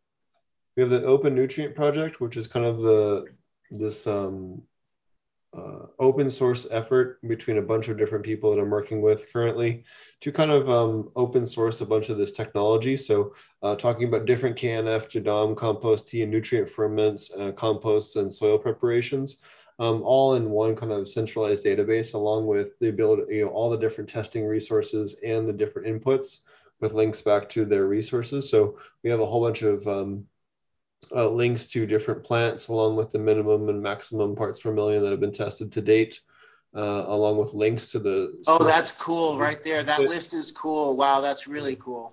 So we have all of those with hundreds of different inputs for each of the different nutrients for that. And then also testing. So all of the different liquid tests and resources to the direct link to the manufacturer, retail links and pricing, tests per box, the nutrient testing range of each of the tests so that people can understand what it is they're testing and have the ability to test them and source the right test for things they're trying to understand about what it is they're creating in a centralized database. So it's something that I'm very passionate about and I've been working on a little bit each day, trying to build this all out. It's a huge database at this point, but I've spent quite a while building it out. But I think once it's finished, oh wow, cool. So it's going to be a resource unlike any other for people. Oh, I see. This is stuff. So you can find the plants. Yeah, it looks really complete. Identify the plants in your yard and what it is that the nutrients that they contain, and then the test kits you need to test for the things so that you can understand what it is that you're putting into your soil in an organic way. Right, totally. Yeah. So nice. Does it have lamb's quarter on there? Do you have lamb's quarter? Oh yeah, we have thousands and thousands of plants in the database right now. Okay, that's cool. Oh, I see. Okay, that was just like, okay. Yeah. So let me. Oh, I see. I got you. I can actually pull up the actual database. Hold on. It's insane. Like, it's taken me a while. That's cool. So you've been working on that. That's your work. You've been building that. Yeah. Yes. So this is this. So here's all the liquid testing. Hold on. I got to turn sharing back on.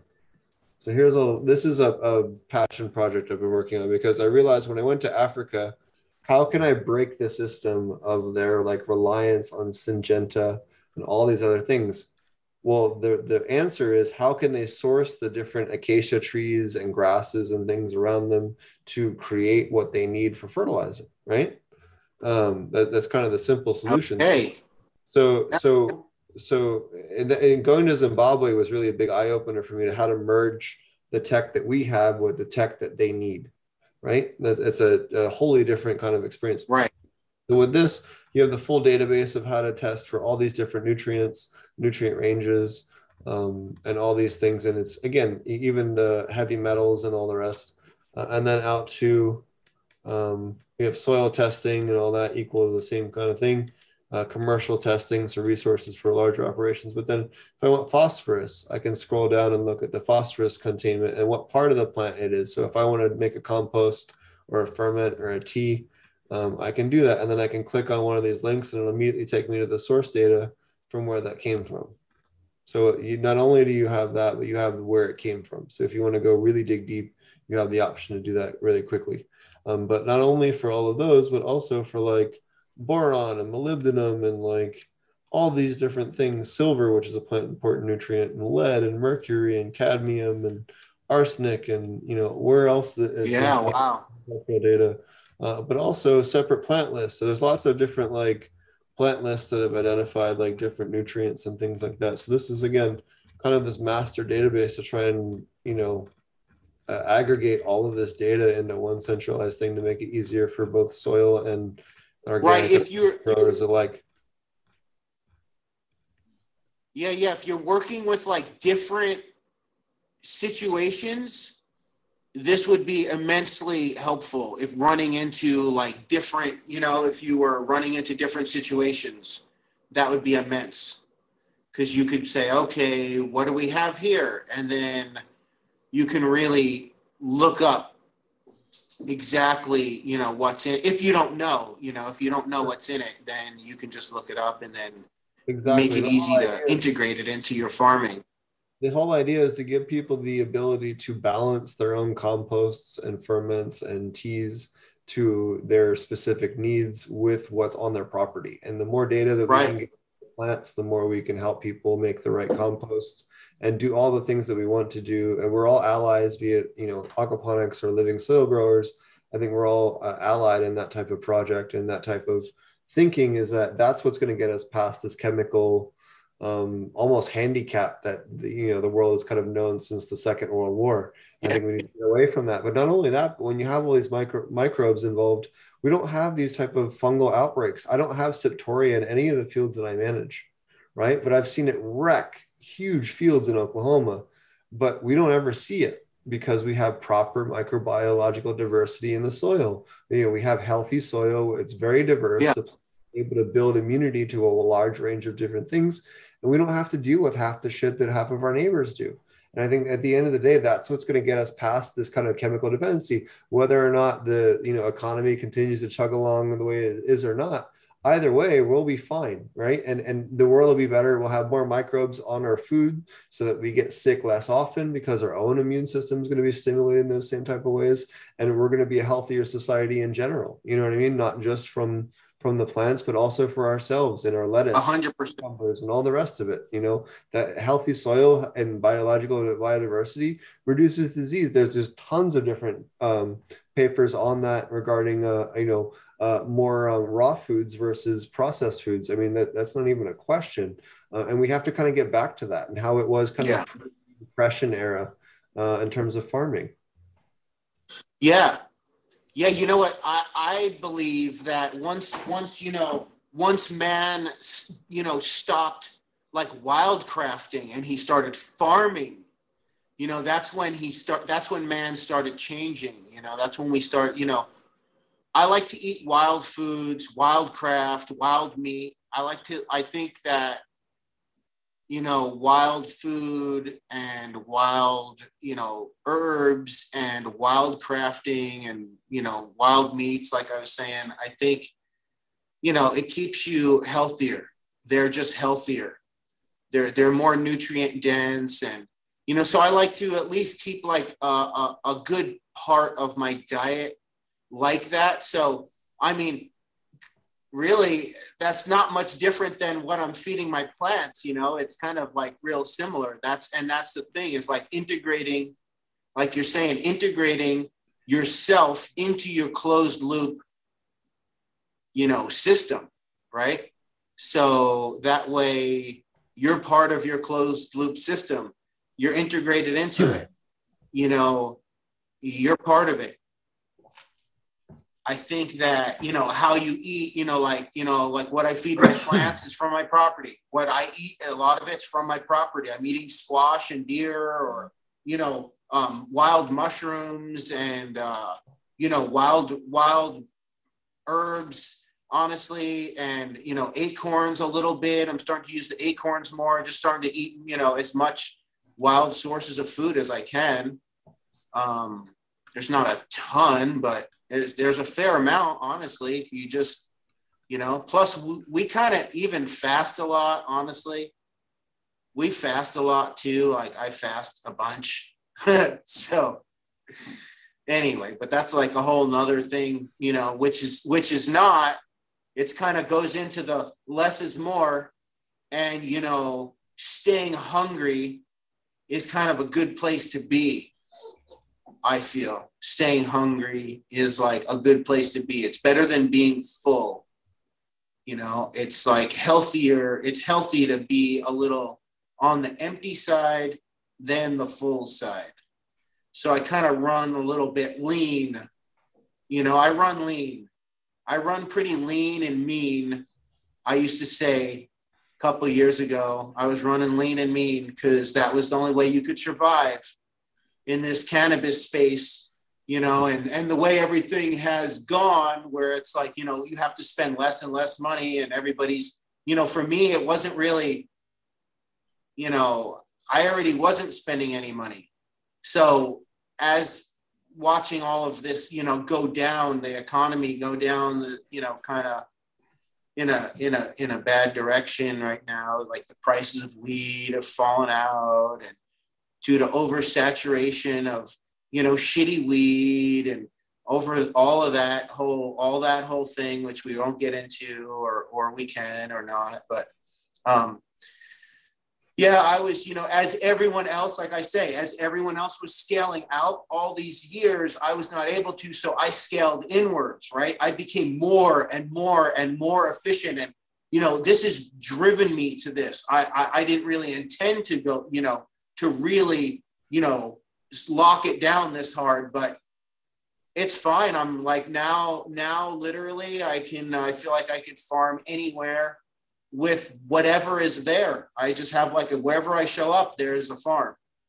You know, any doesn't matter what, almost anything available. And that's where your resource, like you're making, Steve, you know, where that, you know, you could show up anywhere, look up the plants that are around you, sit down for a night, do some figuring out what's high and what's this has this, what's higher now. Okay, figure out what you need with what you've got, and then just come up with like a plan and integrate it into like your farming.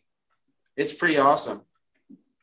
Gives you the ability to do that. It's kind of funny. I'll just tell this story. I was at the Emerald Cup, and a hydro company guy kind of was trying to, you know, find a crack in my methodology by saying that, oh, it must be really hard to, you know, be a farmer with the natural farming and stay, you know, competitive.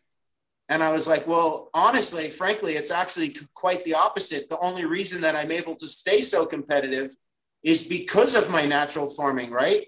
And then I proceeded to explain to him that I grew like 250 pounds of like some fucking fire ass weed. Ask anybody. I showed him the big ass jars of my, you know, I'm like, the testing is all there. I have all the test results over 30, you know, it's all there. The look is there, sexy, super clean, super high. I'm like, this is actually what allows me to keep operating, is this natural farming, you know, that you're trying to say is just kind of, you know, hocus pocus, you know, hippie bullshit. But it's really, you know, it's real, and it's real simple. And out of respect, you know, for the Chos, you know, it crushes, and they've taught us, you know, I've learned a lot from them. I know there's a lot of other people, but they've been a huge influence in my life just because, you know, they taught me some stuff. And I don't learn from a lot of people, honestly.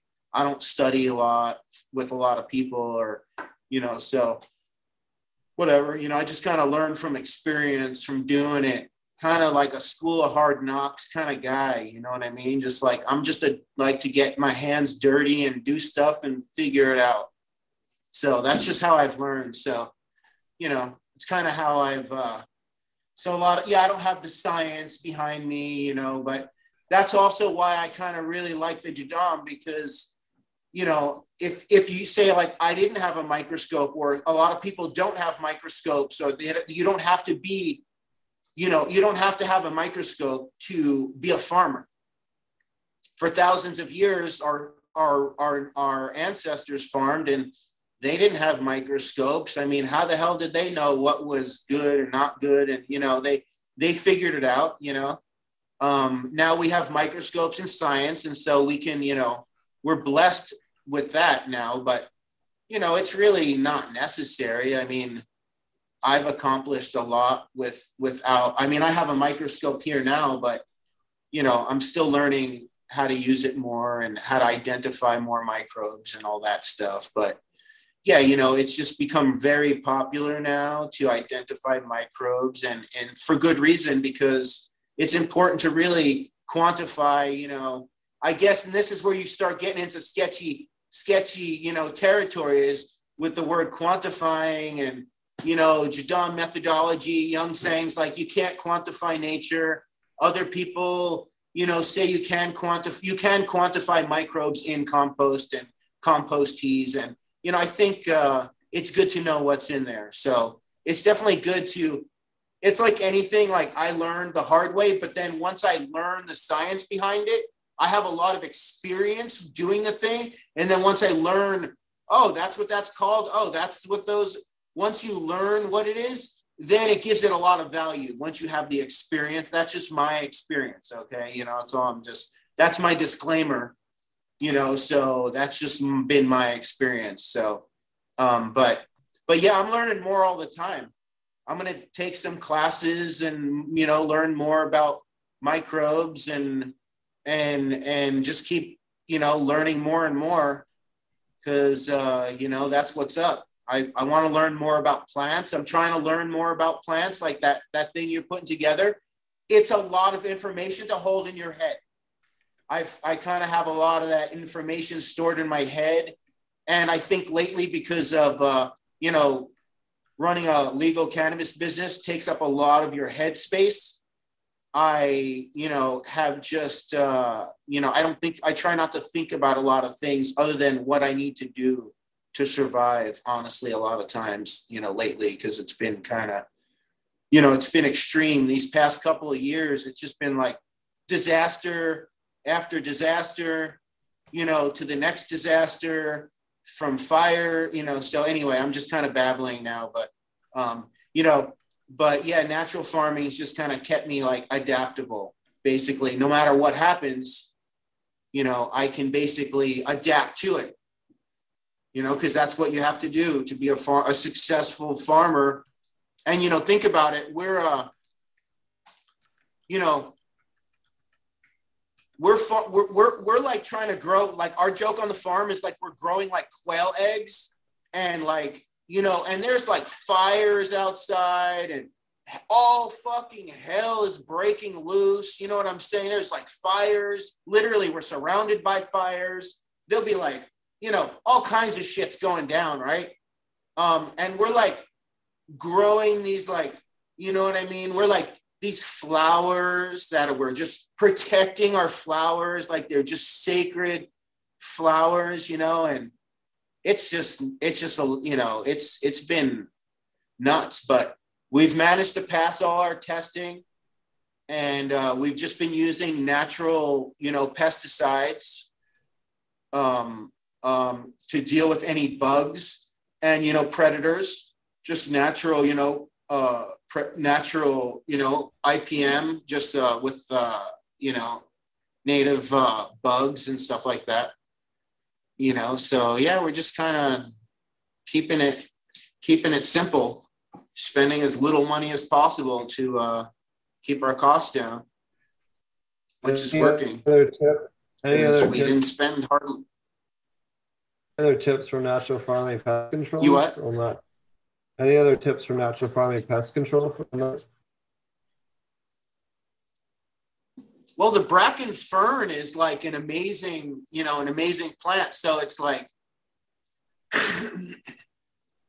like I've really been, you know, trying to kind of like, you know, as you do like farming, you know, as you learn natural farming, like for anybody, as you get more and more comfortable, you kind of like eliminate things. It's kind of a natural process of like elimination. You find yourself eliminating buying stuff, right? And then eliminating this, and then you're like eliminating even making as much stuff as you used to. And next thing you know, you're eliminating things. And so I've kind of eliminated it down to like, honestly, the bracken fern seems to work wonders for, you know, IPM, which is one of the Jadam main plants that, you know, he taught us about, you know, that you learn about is the bracken fern. And what else was I using?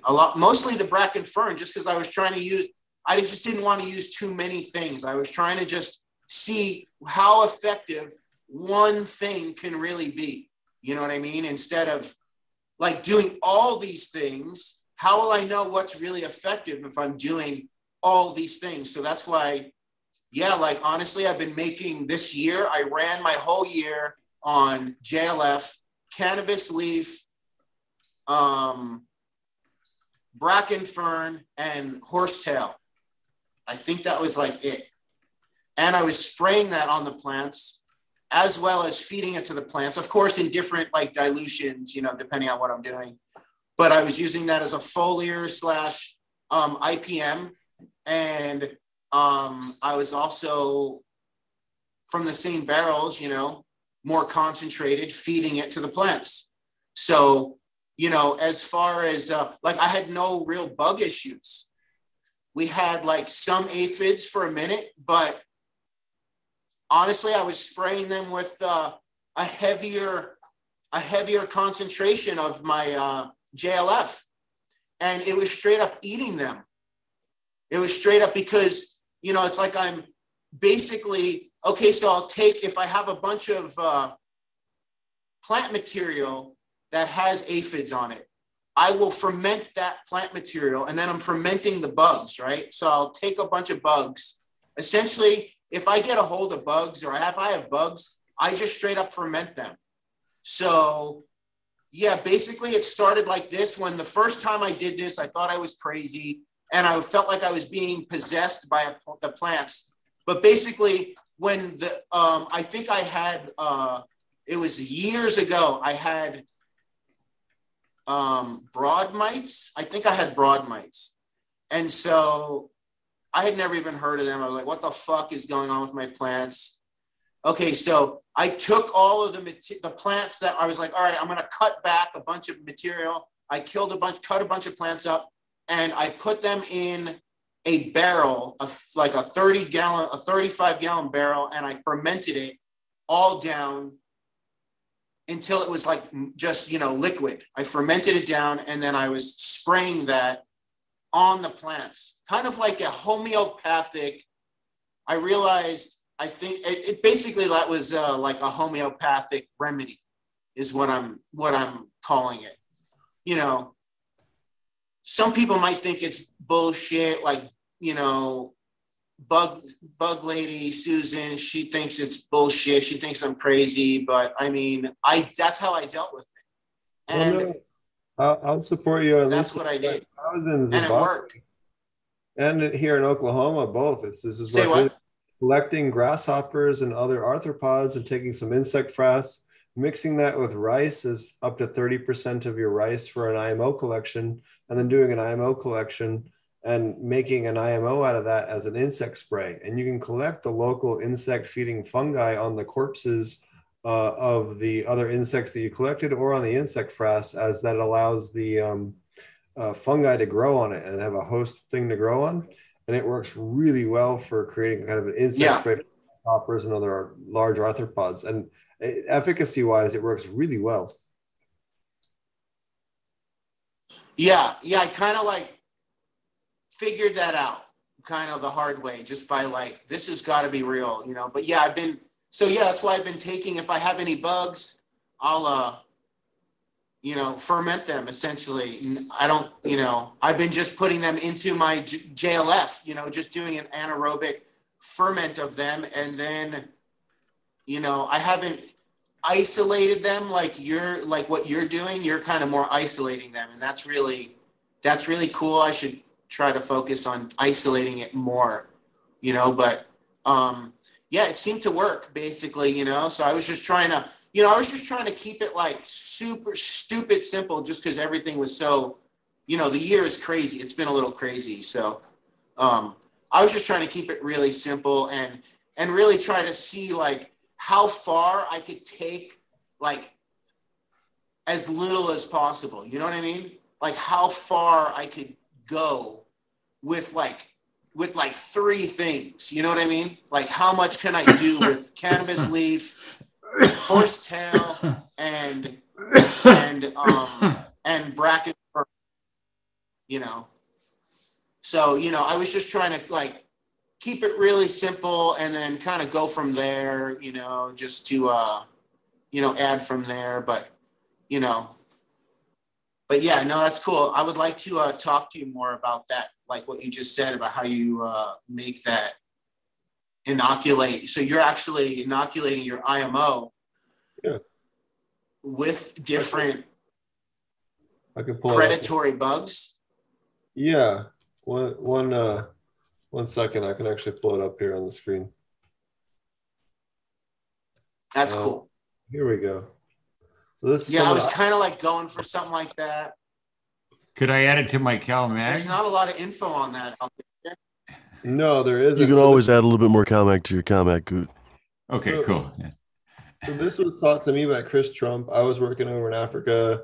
I was kind of getting frustrated, didn't really know what to use next for trying to control the grasshoppers over there. And Chris Trump suggested this to me. So all credit to Chris Trump. This is not my. Oh yeah, the frass. Okay. But taking your target insect as much as you can collect, just because they're going to have a decent base source of potentially some of the predatory fungi that may or may not feed on them.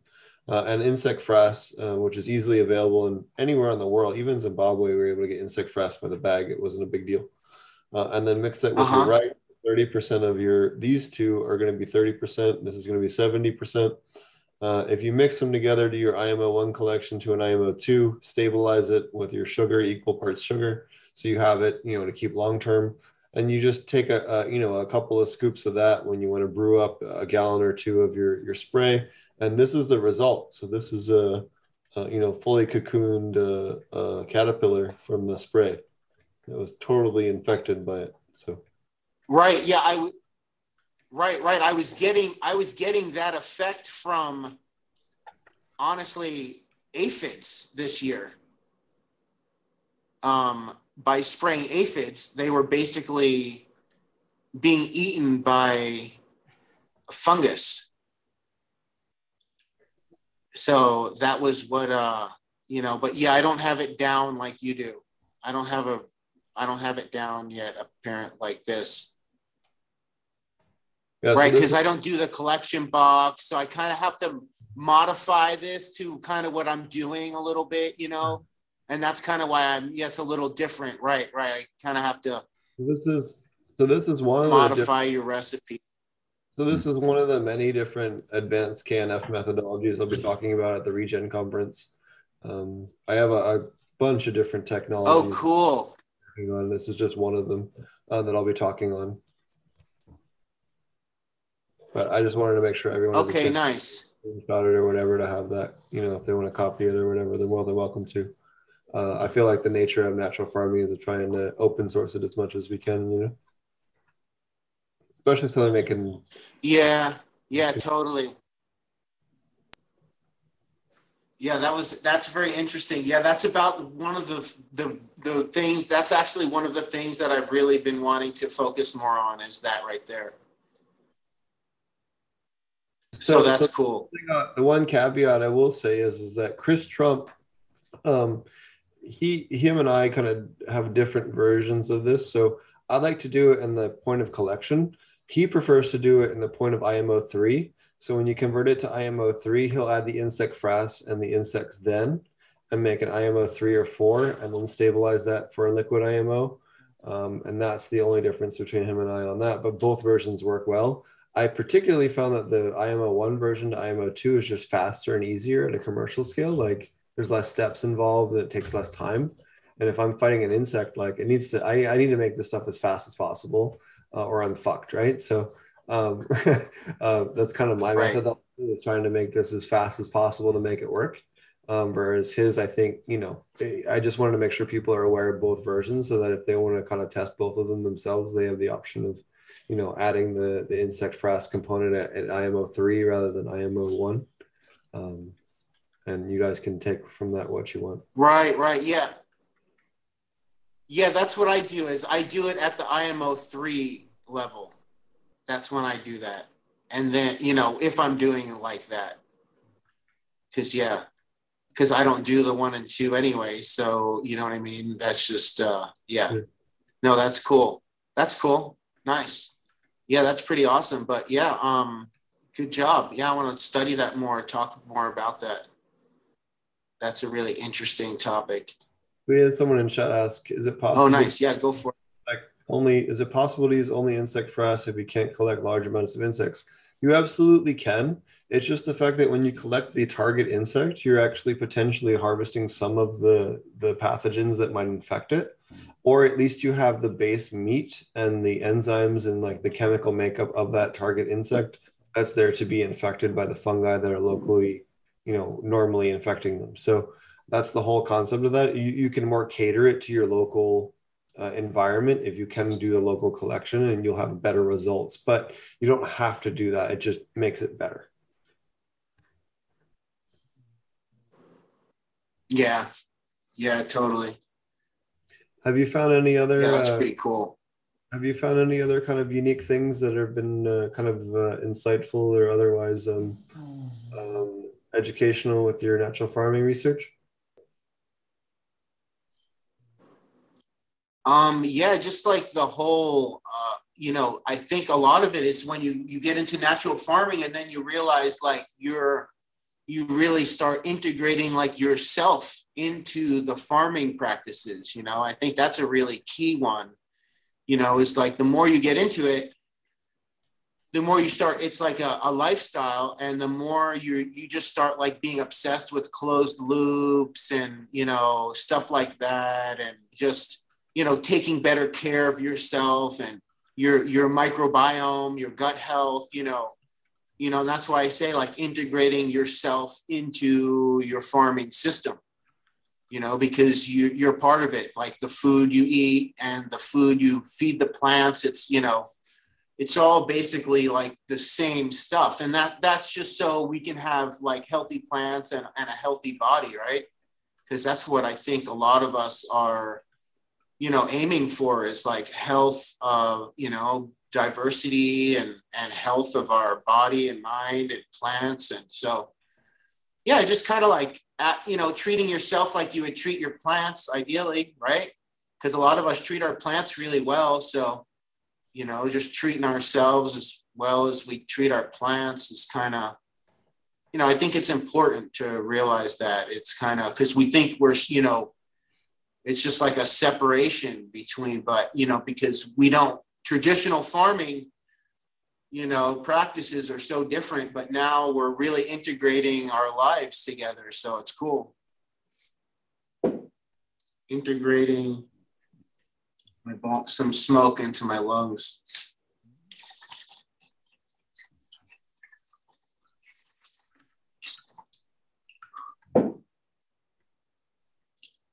Sorry about that. I had to let my dog. But yeah, it's and trust. Yeah, you got to trust the process. Yeah, that's a big thing, is trust the process, right? It's like always like layers of, developing layers of trust. Trusting more and more, and just keep trusting the process. And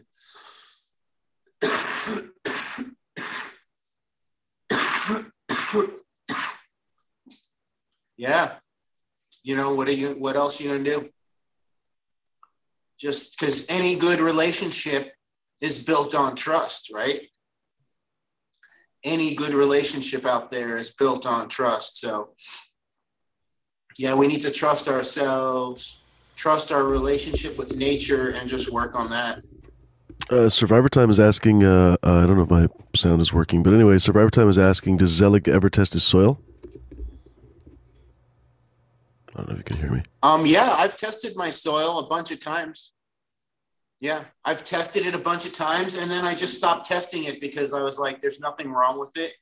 And we have passed all of I basically like, and if there is something wrong, there's only like, what are you going to do about it? Okay, say your test high in a heavy metal, right?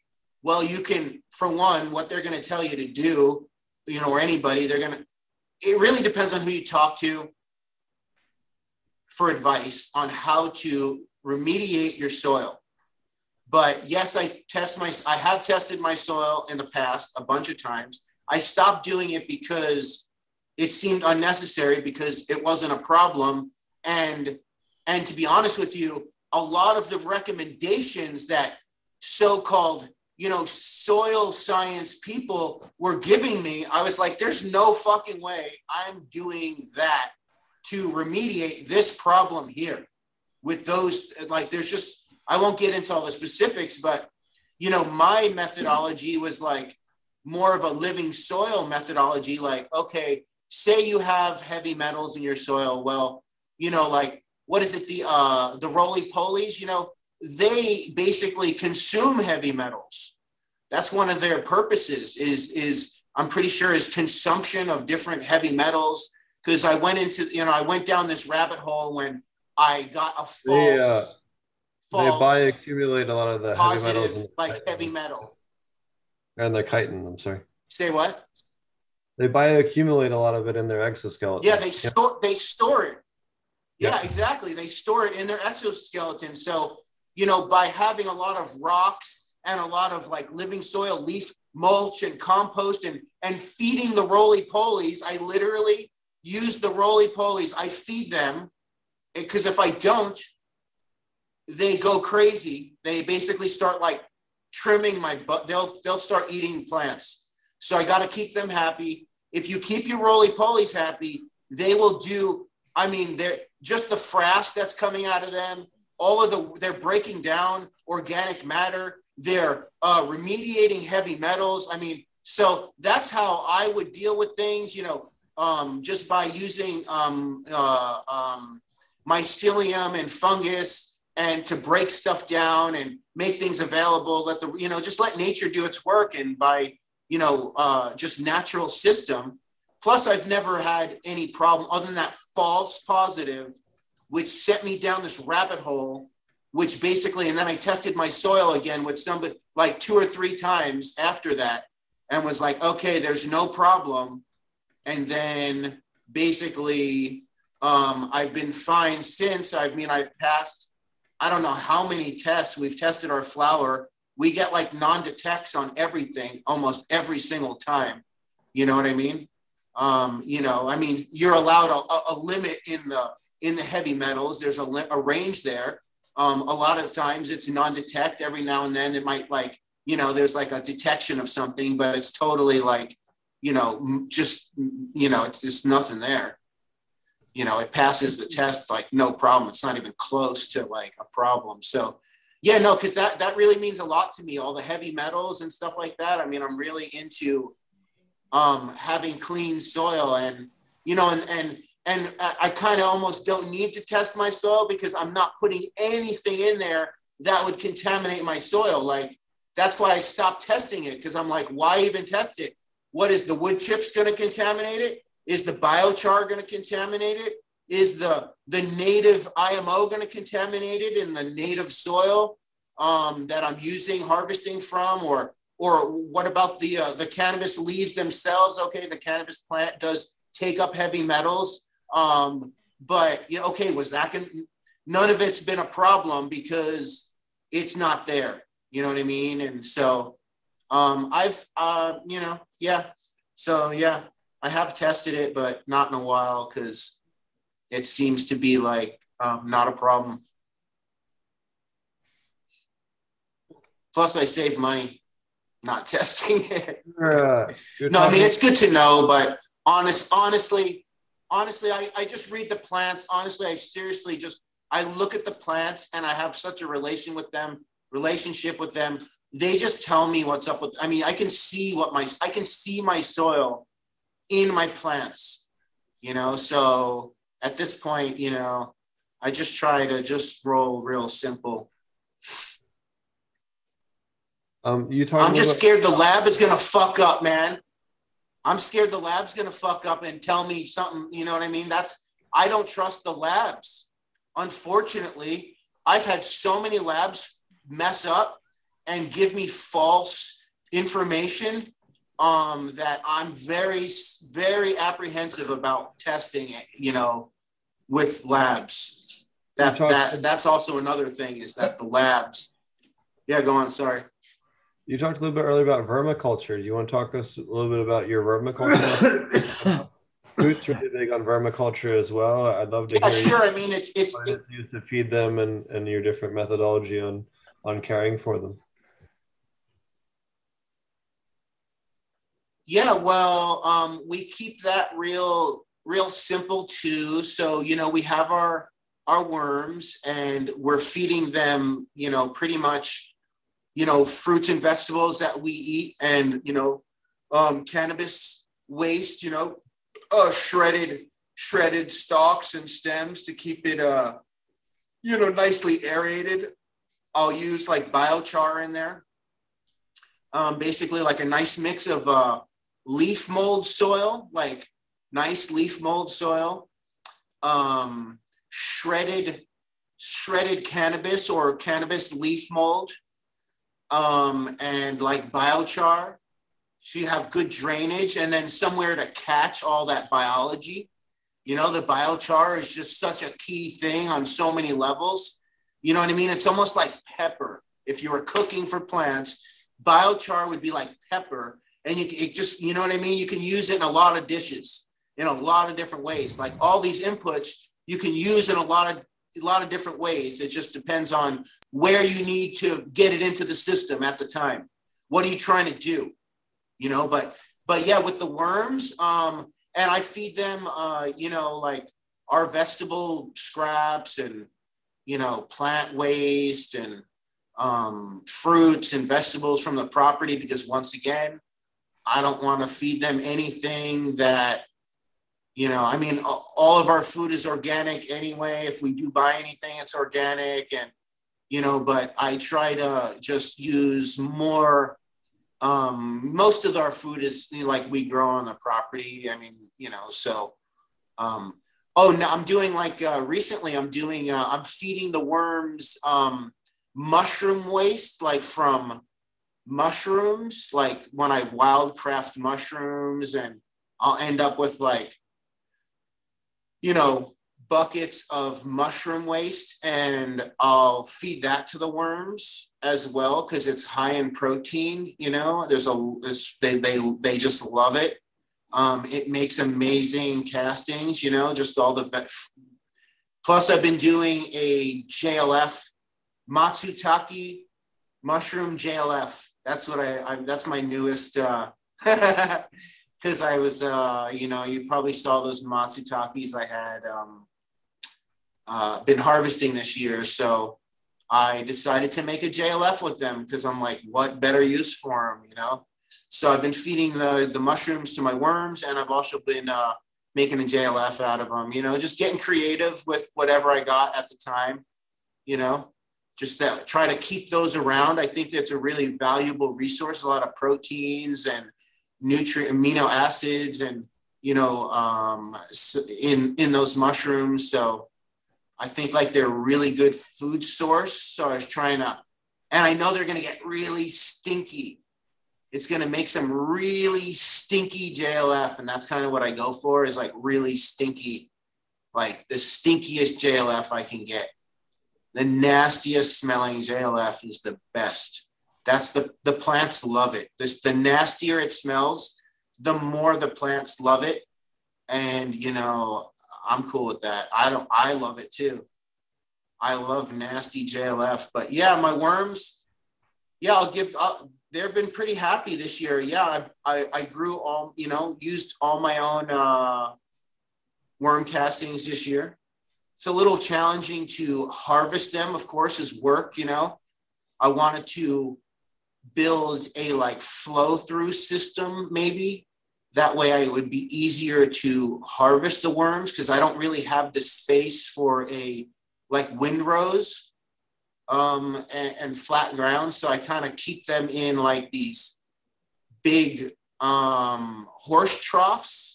I get these not metal. They're not metal. They're like a plastic, a bit with drainage on the bottom, basically like a giant horse trough with holes on the bottom, and like it's lined with like Smart Pot material.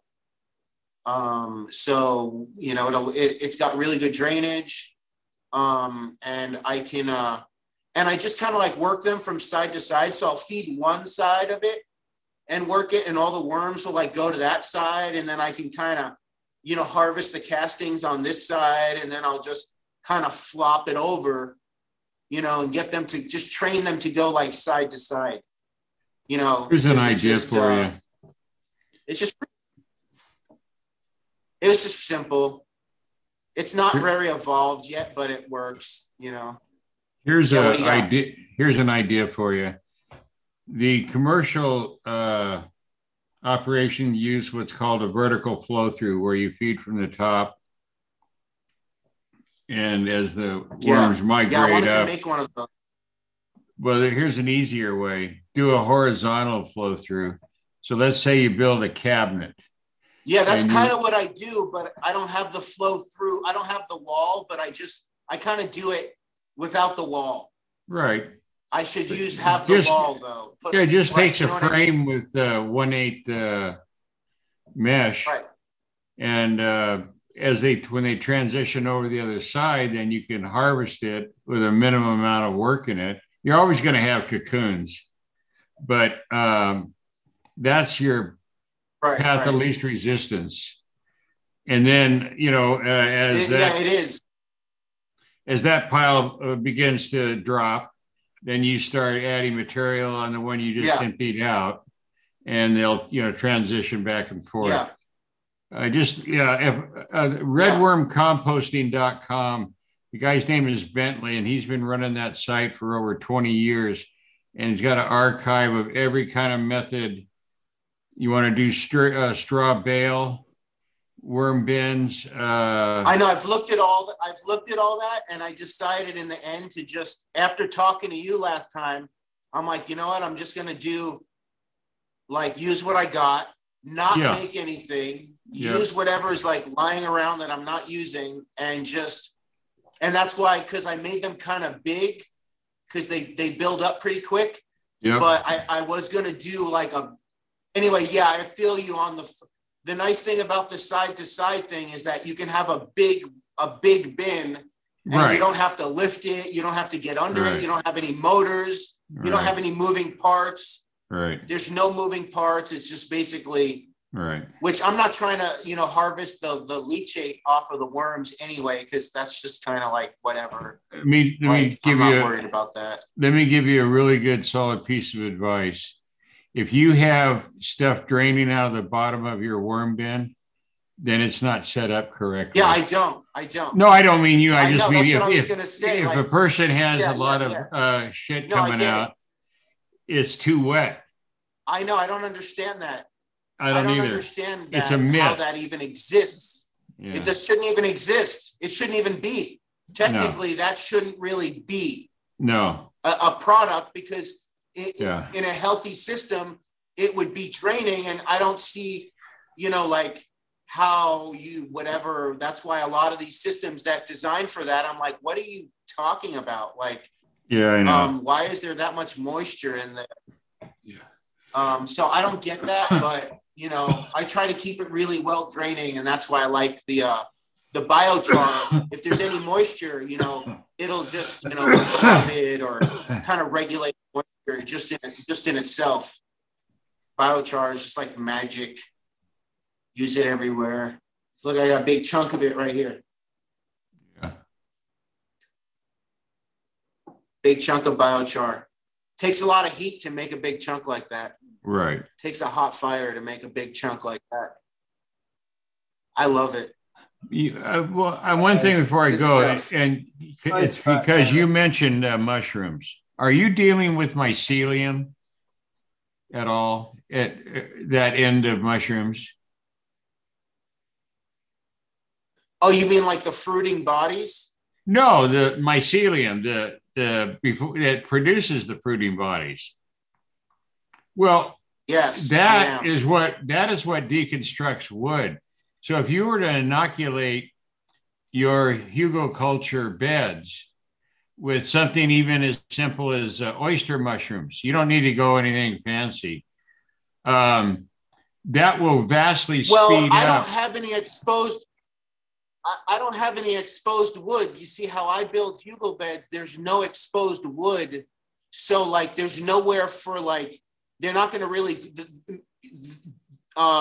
Oysters grow out of wood, and I don't have any exposed wood in my hugel beds, because then it's burns. It can catch fire. So no, I hear other types of mushrooms though do grow out of my wood chips and stuff, I haven't got the I don't think oyster mushrooms grow out of wood chips.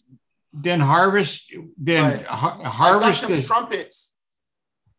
Harvest the spores from the ones that are growing out, and grow that mycelium out and inoculate it to increase the more mycelium you can get in that wood pile, the faster the wood is going to be converted into soil. And those fungi attract other fungal colonies. So it's a win-win when you get ready to use it as a soil. You have uber levels of fungal colonies in diversity and mass, and for not much money, for chump change. Just harvest the mushrooms that are growing out. For me, yeah. Yeah, I mean, we're lucky up here just because, you know, we have, I mean, I have like my excavators. So for doing any like tractor work like that, it's easy for me to, you know, build stuff out like that and kind of inoculated. Like I built this, I built 100-foot long hugel bed. I put 100 yards, 100 yards of dead wood, rotten stumps in 100 feet of hugel bed. It was a big fucking hugel bed. Okay. It was big. I put 100 yards of dead wood and like debris and leaves, and on top of like 20 trees, literally 20 live trees. No, it was kind of a massive hugel bed. And then I put all these wood chips on it. Oh yeah. It's like seriously fungal dominant as fuck. It's kind of ridiculous, you know, if you go out there and like, I wanted to go out there with the tractor and dig into it after it's been there for like a bunch of years, you know.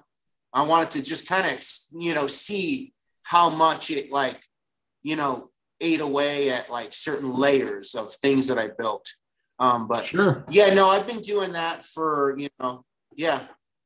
You know, that's like my main source is that those, you know, actual mycelium, you know, and that's what I'm feeding. That's my base for the worms. You know what I mean? Is like actual, like white mycelial, you know, like leaf mold, like the most beautiful leaf mold soil. It's like mostly mycelium with soil hanging from it. You know what I'm saying? Right. Yeah, I do. Like that kind of texture. That's what I'm using for my base for the worms. And then I'll add the biochar to that. Holy shit, is that stuff gorgeous? I mean, you want to eat it. It's like edible.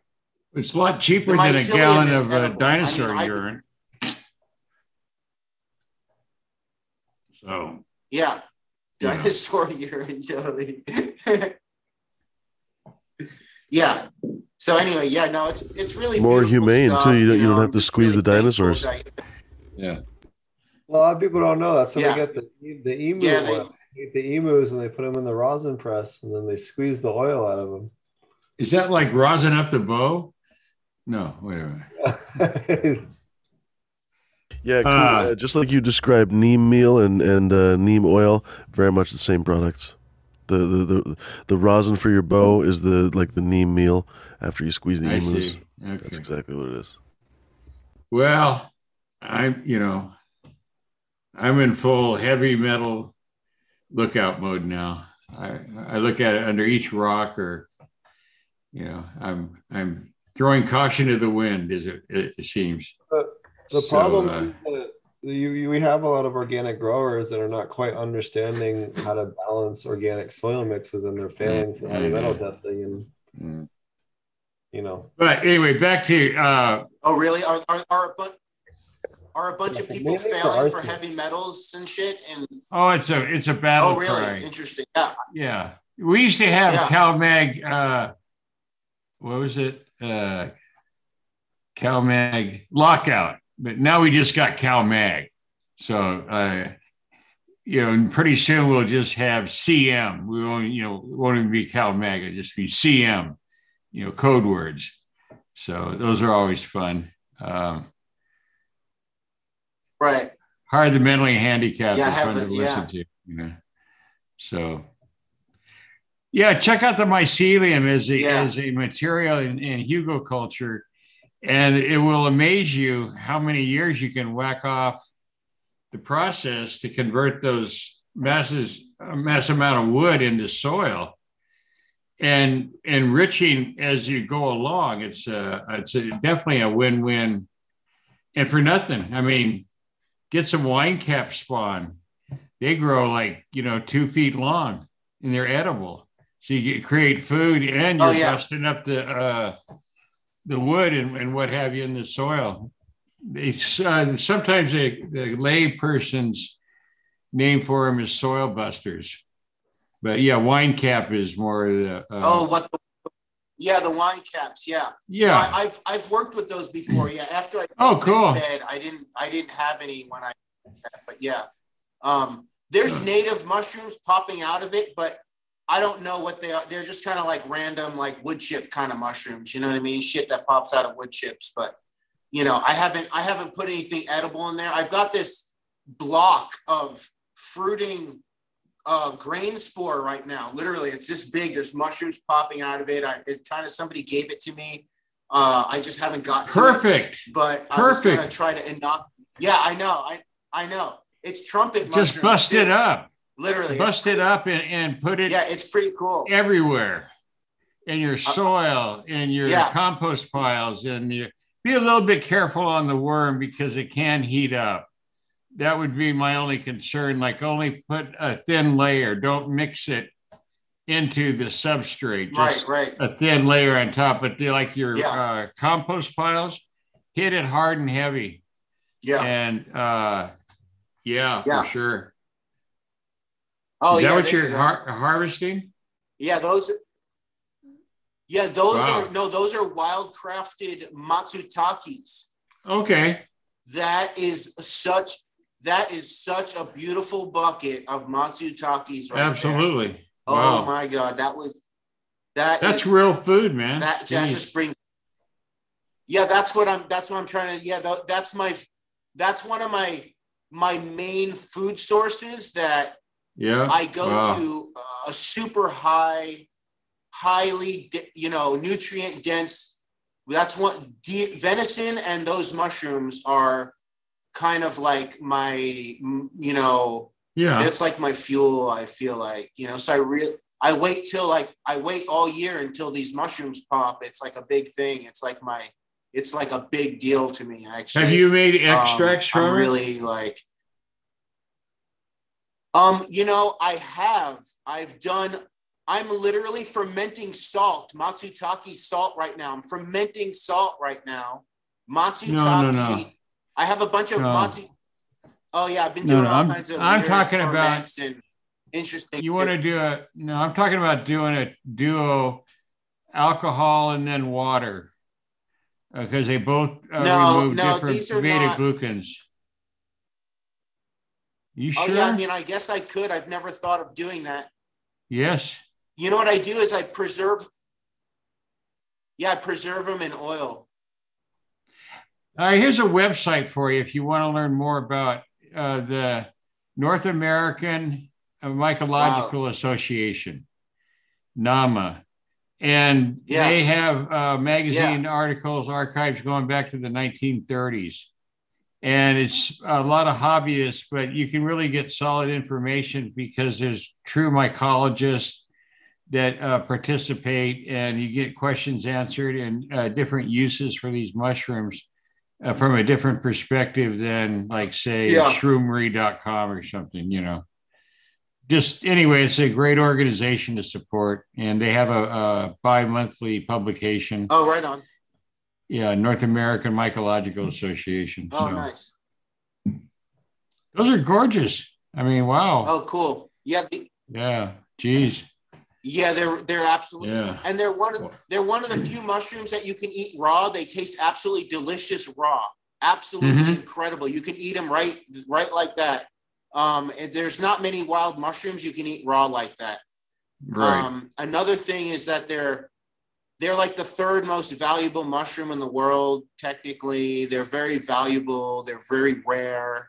I mean, they do exist, but they're pretty rare and highly desirable. So I've never thought about making a tincture with them. They do have a lot of, special properties, but we preserve them in oil, actually. So we actually cook them in vinegar. We brine them in vinegar and herbs, and then I dry them and pack them in oil and preserve them in oil, and they'll stay like that for like 5 years.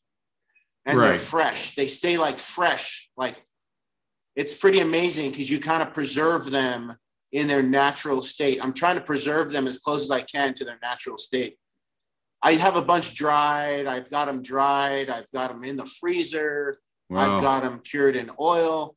But yeah, I'll look into making a tincture. I never really thought of making a tincture of them because it's like, but they are highly medicinal, honestly. So they all are. Yeah. Oh yeah, there we are at the cup. It would be hard to they're come up with a actually- oh, yeah, you mushroom know what, that I wasn't have, medicinal, you know.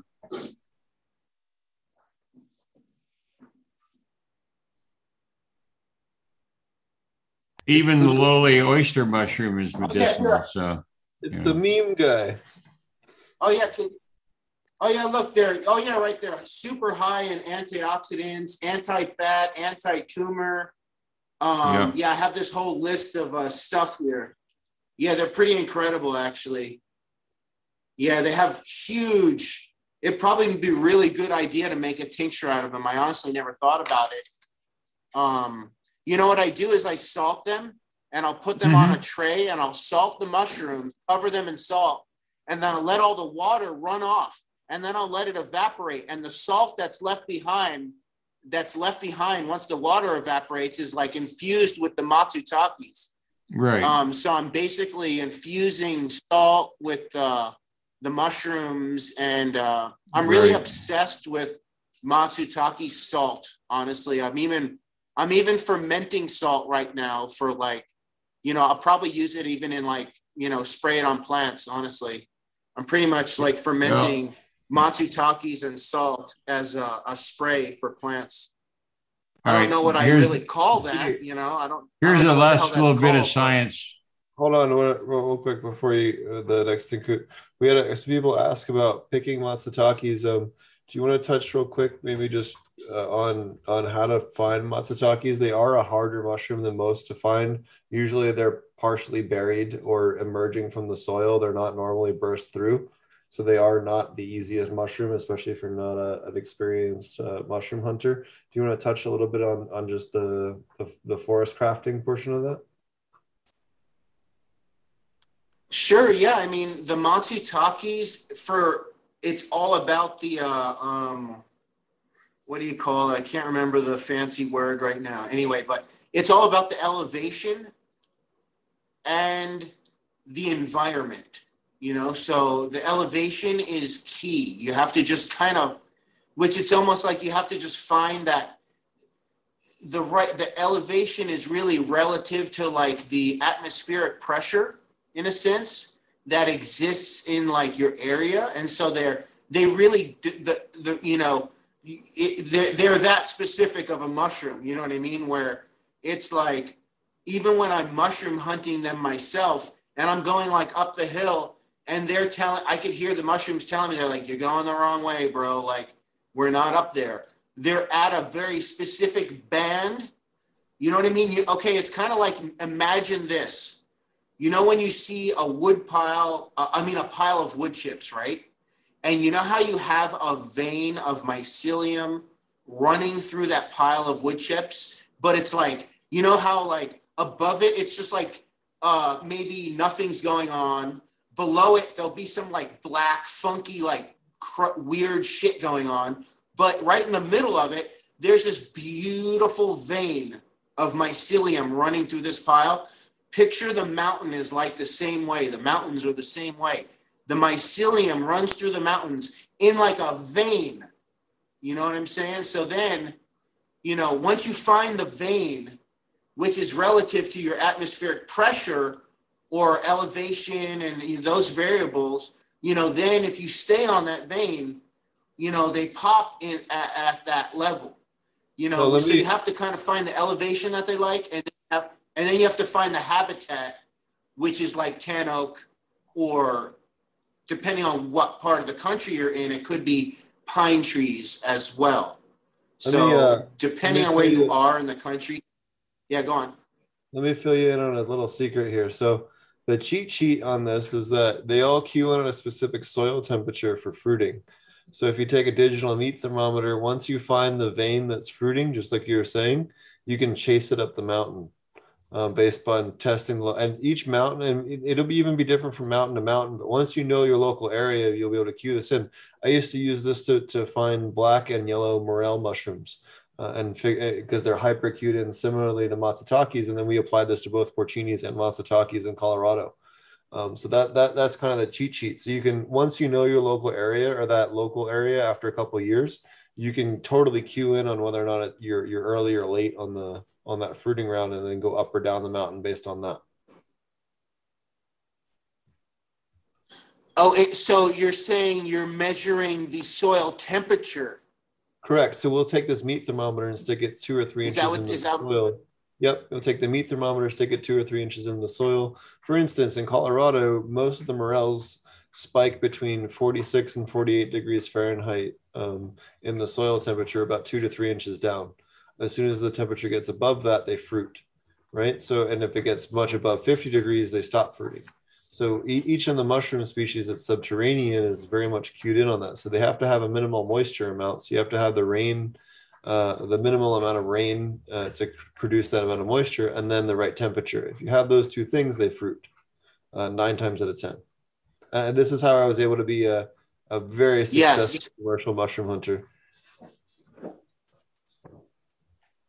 Oh, okay. So oh, that's great. Oh, yeah, cool. I've never honestly heard this. I just literally, I do this like manually, you know what I mean? That as a mushroom hunter, you just kind of like, listen to the mushrooms and you know what I mean? Well, I just tune into them. I can like hear. Make a spreadsheet on your phone, and then make a spreadsheet. Temperature and write down the temperature on every mushroom that you find, and you'll map them out pretty quickly in your local area. And then what's nice is you can go out into the field, stick the thermometer in the ground, and find out if you're wasting your time, if you're early or late, or if you're right on time.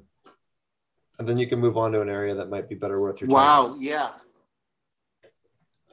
So you can cover more. That's interesting. I have like a couple of Yeah, that's really interesting. I have a couple of spots that are my test spots that I go to test, to go check. And if it's popping in those spots, then that means it's on. I literally have pictures for over 15 years of a mushroom popping in the same exact like square inch every single year for 15 plus years. I take a picture of like mushrooms popping out of like the same exact spot for 15 years. So too bad I didn't know that. I would have had a bunch of data, but I'm just kind of like a human. I just, you know what I mean? I'm like, I just hunt them out. I've just been going old school. Experience. That'd be nice to know. I would like to test that. Yeah. What was nice is my buddy and I could cover like a fuck ton of ground. And so if we were too hot or too cold, we could just drive on to the next, altitude in the mountains and keep going, right? And you're able to cover just be more productive. No, that makes a lot of sense. Yeah, if you're trying to be more productive, because sometimes I am, and I'm like, I don't like to, because you have to like hike up somewhere. You don't know if you're fucking around. You got to go up there, test the soil. I could really see that being a valuable asset. Go up there, pop up the hill, test the soil. Oh, nope, wrong. Just bounce because you're like not going to find anything. But yeah, they're very hard to find. I've got just like the sixth sense to find them. And my spots are just like, I'm really tuned into them. So the second they're thinking of popping, I'm like, and then I just bounce. Well, all of a sudden I'll just disappear because it's just time. And okay, I'll tell this story since we're talking mushrooms. That's where I saw Sasquatch. I'm just going to say, a lot of people have very disturbing stories from what I can tell. Yeah, now it's come full circle, so it's okay. I was mushroom hunting, and that bucket of mushrooms that I showed you, that is on my Instagram there, that's from my spot where where Sasquatch showed me. Not like I saw Sasquatch. It's more like Sasquatch let me see, him. But that being said, it was kind of like nuts, and it's really like, when you really see something nuts because you're in denial for 10 years. When you're in denial of something, what you saw for 10 years, that's how you know it's real. Like you really actually, you know what I mean? When your brain just won't accept like whatever it was, and I've only had 3 instances in my life, and, I'm not going to talk about them all, but, I've only had 3 times in my life where, something happened and you're just in denial for like 5 plus years until you just that's how crazy it is when you see something like that, I feel, because it expands your mind. That's why I said natural farming and Sasquatch have really opened my mind. to the possibilities of, you know, what's going on in the world. There's a lot more than we realize, you know, there's a lot of things going on that we just don't even realize are going on. And, you know, as we, you know, tune into ourselves, we tune into all that stuff, you know, the more we tune in, the more it shows itself to us, and the more we trust, right? It comes down to trust, because honestly, I feel like Sasquatch, the only reason Sasquatch even, you know, showed himself to me was because he, you know, I'm kind of like not looking for him, and I'm kind of really, I don't know, it sounds like a bunch of hippie bullshit, but you know, I saw like the invisible version of, like, it was kind of like seeing what Sasquatch showed me was, you know, and I know a lot of people don't understand this. There's a lot of controversy, but if you, there's a lot of strange occurrences and sightings, and, you know, what I saw was like a water being, like literally a water being who disappeared into not a tree, but right next to a tree, like where space met a tree. Like if this was like a tree, and then there's like, you know, right there, that right there, that's where it disappeared. And before, like literally ran into a doorway, into a tree. It made it look like it disappeared into a tree. It was kind of like, you know, and it, you know, and it showed me that, because I feel like it was like, all right, you think you're cool, Zelig? It was like, you think you're fucking cool, bro? Well, can you do this? When you're really cool, you can disappear into trees, bro. You know, that's what I got from it. I was beyond humbled, and it was really, you know, I didn't go look for tracks, or, you know, you only need to do that if you don't believe. You know, I don't even want to, I mean, when you see something like that, I just kept mushroom hunting, and was like, you know, it's kind of, it's like, you know, what do you say to that? You know, it's pretty it's intense, you know, it was pretty intense. You know, I saw this like 7'4", and that's the thing, when I was trying to put it in a box, when I saw, because I've hunted my whole life, I've shot lots of deer. I know what I'm doing. I know what I'm looking at. I've shot deer running. I've never hardly ever missed a deer in my life. I'm a traditional bow hunter. I know what I'm doing. I'm a traditional bow hunter. I've shot deer with longbows, recurves, you know what I mean? Every kind of gun, bow, you name it. I've shot a lot of things. I know what I'm looking at.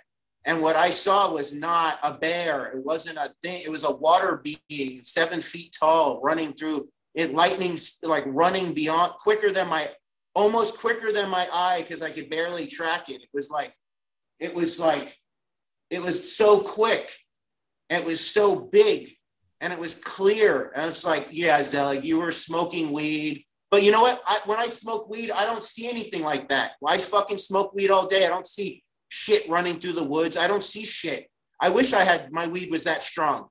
Tell me about it. I wish my weed was that strong. I do, but it ain't. Nobody's weed's that strong. You know, it don't matter. That's why I say, more than when you see shit like that, it's like, it's next level shit. That's because that's the type of, you know, there's other realities. Yeah. What's up? I'm gonna say, when I was staying up on the Klamath River, I heard some stuff in the nighttime, like calls, like screams, like that were not mountain lion. They weren't bobcat. I've heard both of those camping in Colorado. I know what those are. I know what a bear sounds like. And it wasn't anything that I've ever heard at night before. It was a completely different sound. And what it was, I do not know. But I will tell you, it wasn't any of those things I just mentioned, because I've heard all of those in Colorado and, you know, knew what they were. Yeah, no, I hear that. Yeah, with my thing, I think I surprised it, honestly, because it was in stealth mode. And I'm just very sensitive. Honestly, I'm like a plant whisperer, so I'm very sensitive, right? I live in the woods myself, so I was and I think I busted it. It was surprised that I saw it, and I caught it like hiding from me. And when I turned on it to look at it, it took off running, and then I watched it running, but it was like, you know, clear. And I was like watching this outline. It was like, that's what I say. It was like a water being. It was like watching this clear water being. And then I was trying to put it in a box and was like, well, it's really fucking tall. Like, what is that tall and clear? You know, because your brain is like, you know, like doing backflips, trying to figure out what the fuck you're looking at. And so I'm like, what's that tall and clear? And when I said that, it told me it was 7'4". It was like, it was literally like 7'4". It was big, but it was like this clear outline thing. It was, I'm telling you, it was like water. It was basically like a water being, but like Sasquatch mode, like stealth mode. I don't know. I've heard other stories like this. I'm not the only fucking nut. And I could see why nobody would ever tell this story, because anybody would think you're fucking crazy. And then they're going to, you know, degrade you and say, oh, you're fucking stoned or this or that, or, you know, and it can, you know, affect your, you know, what people think about you. Right. You know, but whatever, it is what it is, you know, believe it or don't. believe or don't, you know, it's like, it's all good. But yeah, it was pretty awesome. It's taken me a while to just, all right, I'll be honest. I've been listening to, y'all check this out. I've been listening to Sasquatch Chronicles, a podcast. There's some like really amazing stories on there. I don't know if you all ever heard that, but I just dropped that shit on y'all. So go check it out. Those guys are cool. They've got some cool stories, honestly, especially in Oklahoma, bro. Oklahoma's lit up with some activity, yo. Yep. Texas. Anyway, but moving on, you know, it's cool.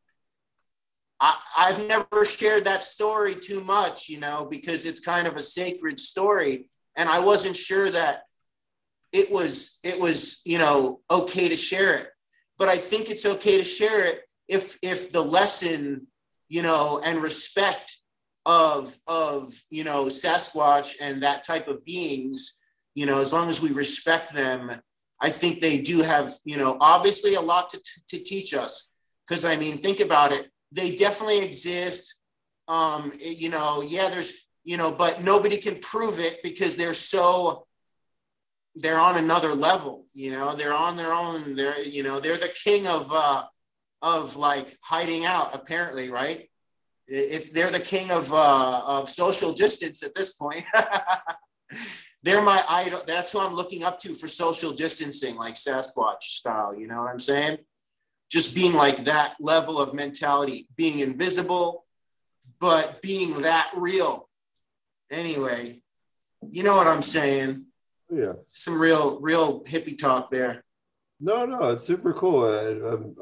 It's neat to hear that experience that you went through. What advice do you have for people that just? But yeah, that did happen in my mushroom spot, which is the cool thing. So those mushrooms came from that spot. So it is really a special spot. And there's like fairy rings there too. It gets fairy rings of matsutakis. It's pretty amazing, honestly. I got some pictures of it. Anyway, well, yeah. If we're talking about special forests, there's an area where it's in the Rainbow Lakes area off Peak to Peak Highway in Colorado. But there's a special area of super ancient aspen forest. And it's always been kind of a special place. I never saw a Sasquatch there or anything, so I can't claim that part. But I will say that they have aspen trees so large, 3 people holding hands together can't get around them. There's no other place I've ever been that has aspen trees as large as a particular grove. There's something special about the grove of aspens there that are just, I don't know, more ancient or just larger or some other, you know, something special about it microbiologically. And it's my favorite place in the whole forest of all of Colorado to go to. It's in the area that was originally preserved as part of the Rocky Mountain National Park, but it's not actually part of it. It's actually in Roosevelt National Forest now. But it's the original portion of the park that's no longer part of the official federal park. But it's in Rainbow Lakes. But there's a grove of aspens there that are just absolutely gargantuan compared to. And I've been all across the West: Washington, Oregon, California. Yeah, Colorado, that's huge, bro. That's I've gargantuan never seen them for even close to that large. aspen. Yep. except for that one growth. Yeah, that's huge. Which tree is it that they find chaga? Never... Birch. Birch. That's right. That's right. Yeah. It combines. Is it only on birch? Well, it's not only on birch, but the most medicinal one is on birch because it takes some of the compounds from the birch and converts them. Yeah. I'm drinking chaga tea right here. This is my chaga tea. Super good for you. I got chaga tea right here. Chaga tea keeps the cancer away. That's for sure. Yo, I drink. Dude, I drink chaga and butter. That's like my power drink. It's like chaga with a lot of butter in it. I don't eat a lot, so I get my calories in like butter and chaga. I make like these chaga butter like thick drinks. Mm-hmm. It's pretty good. Nice. Yeah, I like to use these. Yeah, it's from New Hampshire. I got some chaga from New Hampshire. Wow. Yeah. Any other composting tips that you have? I know you're also kind of an expert in that field.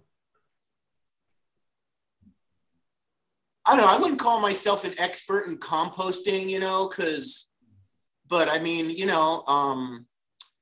I'm just limited by like my space, honestly, as not to like point out my limitations, but so it's kind of made me, be more creative. You know what I'm saying? Because I don't have like a ton of space or like manures, so I mean, once again, I'm literally, back to like my 6 jars, you know what I mean? My 5 or 6 jars. I'm not running a lot of different materials into my compost. I kind of have my like 6 jars of my base materials, and then I'll just add any plant material, as much plant material, fresh green, nitrogen plant material, whether it's, what I've been doing is harvesting the, what is it, that invasive plant that with the yellow flowers that we grows all over here that, but it fixes nitrogen. It's basically this, a broom type of plant. I forget what it's actually called right now. Honeysuckle? My brain. No, it's not a honeysuckle. It's like it's actually poisonous too. It has like garlic mustard. It's not good for animals and food. It's a what? Garlic mustard, maybe. The West Coast. Like no. It's more of a bush. Yeah, it sounds like mustard. It covers thousands of acres. No, it's not a mustard. No, it's not a mustard. Honestly, it's more of a bushy, invasive. Mustard is. I'd be fine if it was mustard. Anyway, I forget what it is right now. California's agricultural department did a whole thing on garlic mustard killing local mycorrhizae and eliminating local competition via killing mycorrhizae through exudates. Mm-hmm. Yeah, interesting, because I've seen people use mustard. Yeah, I see people use mustard, but I don't really use mustard, and because I've read that too. So I just kind of stay away from the mustard. But that's not what it is. It's like a broom type of. It's Scotch broom. It's on the tip of my tongue. Sorry, I can't think of it, but. Anyway, it does fix nitrogen, even though it's like not even edible. Like mustard is edible for animals, whereas this other plant is not edible. It's actually, dangerous to animals. And like even I was even nervous having it like around the dog. I didn't want him to chew on it. So, but I just chipped it up. I just put it through a chipper shredder. It had I have pictures of it. It had tons of nitrogen on the roots. So I pull it up. So yeah, one of my composting tips, I guess I'll pull up this invasive plant, big bush. Basically they get like 6-8 feet tall. They're, and they're really rooted in there. So I'll wait till it rains a whole bunch. We'll have a big old rain at the kind of later in the winter. in the spring, when the last rains are there, after it's been raining all winter, a really good rain, and you can pull the whole root out of the ground because they're invasive and you want to get rid of them. So you just, cutting them doesn't work. I can't remember what the plan is. I know my brain is not working, but, and I'll pull them out of the ground and they'll just be covered in nitrogen, be fixing nitrogen. And yeah, I'll just put them through like a chipper shredder, like the shredder end of a chipper shredder, and shred that up and, you know, use that. That's a good source of material. And, you know, just for like, what's that word? What do you call that type of material? That soft, brushy material. I can't think of that word either right now. Coco core?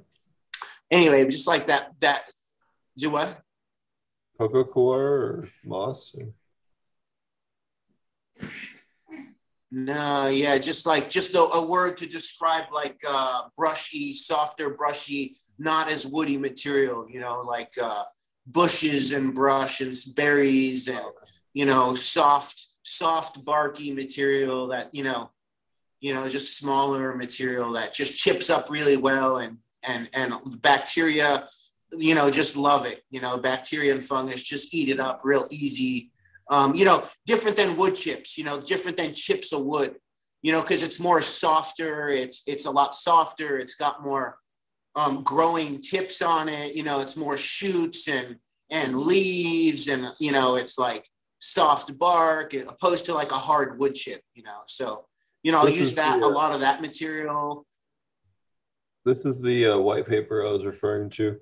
It was published in 2019 on the impact of garlic mustard on local mycorrhiza fungi and how that affects their ability to be invasive. So basically it kills the local mycorrhiza fungi so it can take over. Wow. Yeah, I've heard that, but I haven't seen this paper, but I've read enough about it that I was like, yeah, I'm good with garlic, with the mustard. Yeah, that's why we generally discourage. Yeah, mustard's like a little, yeah. We discourage people from planting brassicas in general as a companion plant. Yeah. In general, yeah, maybe like on the edges a little bit, but even then, I hear you. Just give them their own bed. It's fine. They can totally be in the garden, just not near the weeds. Yeah, right, exactly. Yeah, just get them out of there. Like, why bother? There's plenty of other plants we can plant. Yeah, that's cool. There are so many other plants. Actually, it's incredible how many plants there are. What do you like for companion plants? That's a great question.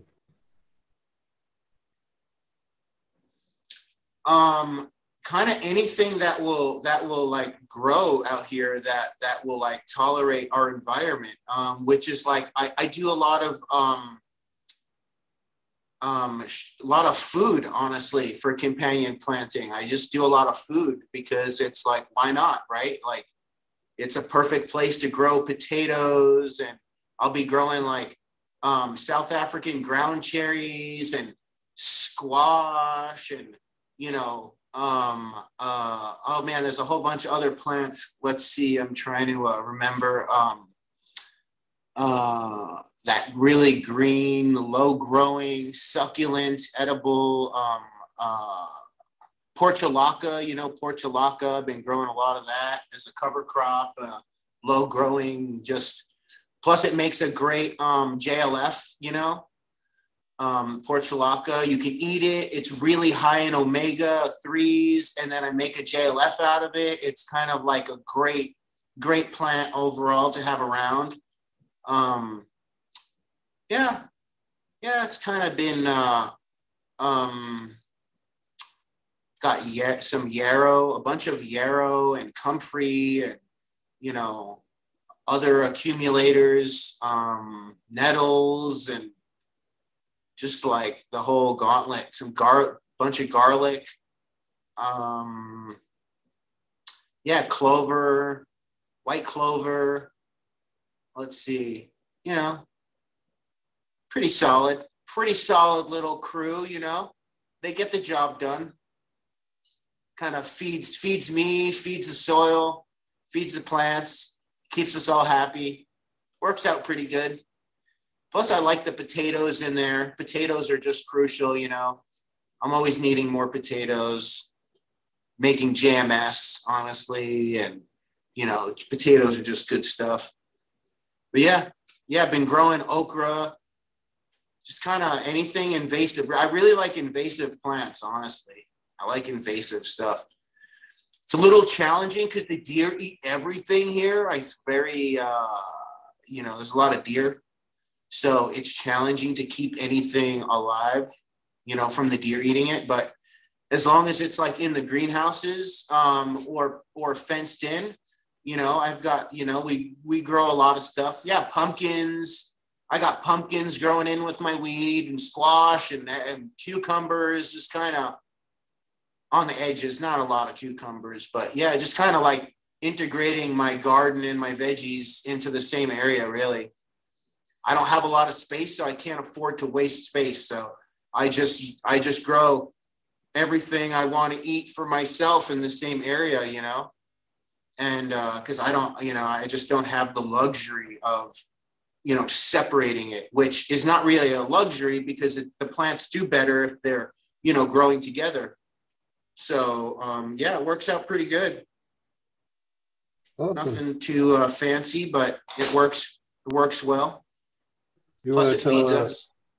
Do you want to? I think we're going to wrap up the show here shortly. Do you want to tell everybody how to find you and learn more from you in the future? Oh, right on. Sure. Yeah. Yeah. I guess basically you can find me at Spring Creek Farm on Instagram. I'm kind of working on trying to build out my website better and, you know, just kind of working on all that stuff. So we've got our website, Spring Creek Farm. Yeah. And our yeah, that's basically it. You know, anybody can, I guess just, oh yeah, our YouTube. Yep. Thank you for reminding me. Plus we got our YouTube. Yeah. Trying to work on that a little bit. Been kind of laying low for a minute here just because it's been real busy with this harvest season. I'm just kind of coming up for air. But yeah, look at that. We got our YouTube going. I'm trying to drop some more content. Oh yeah, and on GW Smoke Break, you can also hear us. Yeah, I'll drop Danny on GW Smoke Break. He's been, you know, a solid partner for us, you know, throwing down some content. You all seen that. Oh yeah, and plus at the Regen conference coming up here, I guess I'll be like speaking Sunday morning. So, you know, that's really a cool thing too, which I suggest you all check out the Regen conference because, you know, it's been a big part in educating everyone, you know, and there's just an amazing crew of people going there. And we all get to like hang out, discuss all these awesome techniques and really just collaborate on the best technology, you know, the best methodology and just share great vibes. And yeah, you know, just have a good time. Share the love, share the weed. Yeah, so yeah, I'm kind of around a little bit, trying to get around, you know what I mean? Oh yeah, and I'll be speaking at the Regen conference as well. I've spoken at most of the conferences so far, so it'll be a good time. Fumi will be there as well. Fumi and I will be there doing the filming of the whole event. We'll have a second side stage. We're doing a ton of cool side interviews and a whole bunch of cool additional content in addition to what has been done in past years. And I think you guys are really going to like it. It's going to be a lot of fun. Oh, cool. Yo, that's awesome, bro. Good job. Cool. That's awesome. Yeah, that's just really, that's what's up. Yeah, it's been a big, it's taught me a lot going to that. I've kind of just helps you really refine, you know, what you're doing. Just we're all just on the path, right? It's cool. Not only that, it should be like a really good year, I'm guessing, huh? I feel like every year you kind of slowly get burned out, and that event kind of like refills your batteries and refills like your energy and passion for, you know, everything again with the plant. Oh yeah, especially these past couple of 3 years, have been real rough on everyone. So everyone's cup is pretty empty, my cup was pretty empty this year going to the Emerald Cup, the Harvest Ball, obviously that was amazing and filled my cup, back up, but always going up to Humboldt is like a super special. I live in Sonoma, but I kind of belong in Humboldt, honestly. I'll just say that because, look at me. It's just Sonoma's getting a little, clean, shall we say. Getting kind of clean over here. But, Humboldt's still like dirty. But anyway, yeah, I love going up to Humboldt. I'm really excited to go up there. It'd be good to see you in person up there. Smoke some weed, hang out. You want to tell us about your site? That's my website. I built it. They say there are many websites on the internet. This one is mine. Go take a look, ladies and gentlemen. Take a look at genetic preservation kits, I think they call them. You can take a look. Capone is clicking on the story there. I should probably edit that, honestly. It's probably a little bit long in the freaking tooth there, but a little bit of a story about how I got to breeding. Ladies and gentlemen, it ain't easy being green, as Kermit the Frog used to say. Take a look, ladies and gentlemen. It's always funny. Smash is right, though. When other people basically scroll, it's like always a strange and unusual tempo. Ladies and gentlemen, that's my Instagram right there. Take a look. Don't wear it out. It's very hard to wear out, the Instagram. But I'd be honored if you followed. Lately, I've been posting a lot of my customers and testers and so on, posting their flowers. So we get to see a lot of A420 Ben from the frozen north there. Who else there? Richard from Avalon, I think they call it, where King Arthur was born. All kinds of basically, it's fun to actually see my strains just kind of laid out there, isn't it? Kind of an odd thing. Pictures from the grotto. They had this beautiful Christmas event here. Anyway, take a look, ladies and gentlemen. As I say on my website, take a look at the pretty pictures over on my Instagram, Fumidor_Chibidor. Cheers. Got some ballin' ass seeds over there at Fumidor. Nice. They check that out. Need beans. That's it. All right, and you can find me at apmjclass.com. If you guys want to take a long format aquaponic cannabis class, we have over a week of content now and adding more all the time. And yeah, you can use coupon code FUMI if you want to save a couple bucks and support FUMI as well. And what else do we have on here? Oh, right. Hold on one second, guys. Sorry. Also, I have to reshare. Hold on. Sorry, guys. There we go. Now you can see what I'm trying to show you. I will also be doing the Growcast Oklahoma City meetup on Friday, January 21st at Guyot's Restaurant. Looks like the weather is going to be pretty good. It's going to be nice and warm. We'll be hanging out, smoking, having beers. They got food. They got gluten-free, vegan, vegetarian, whatever your hippie check boxes are, they got you. They got really good beer, all kinds of booze. So it'll be a good time. Come hang out, have a good time. And myself, Brennan Rust, and Jordan River of Growcast will all be there to answer your grow questions. It'll be a lot of fun.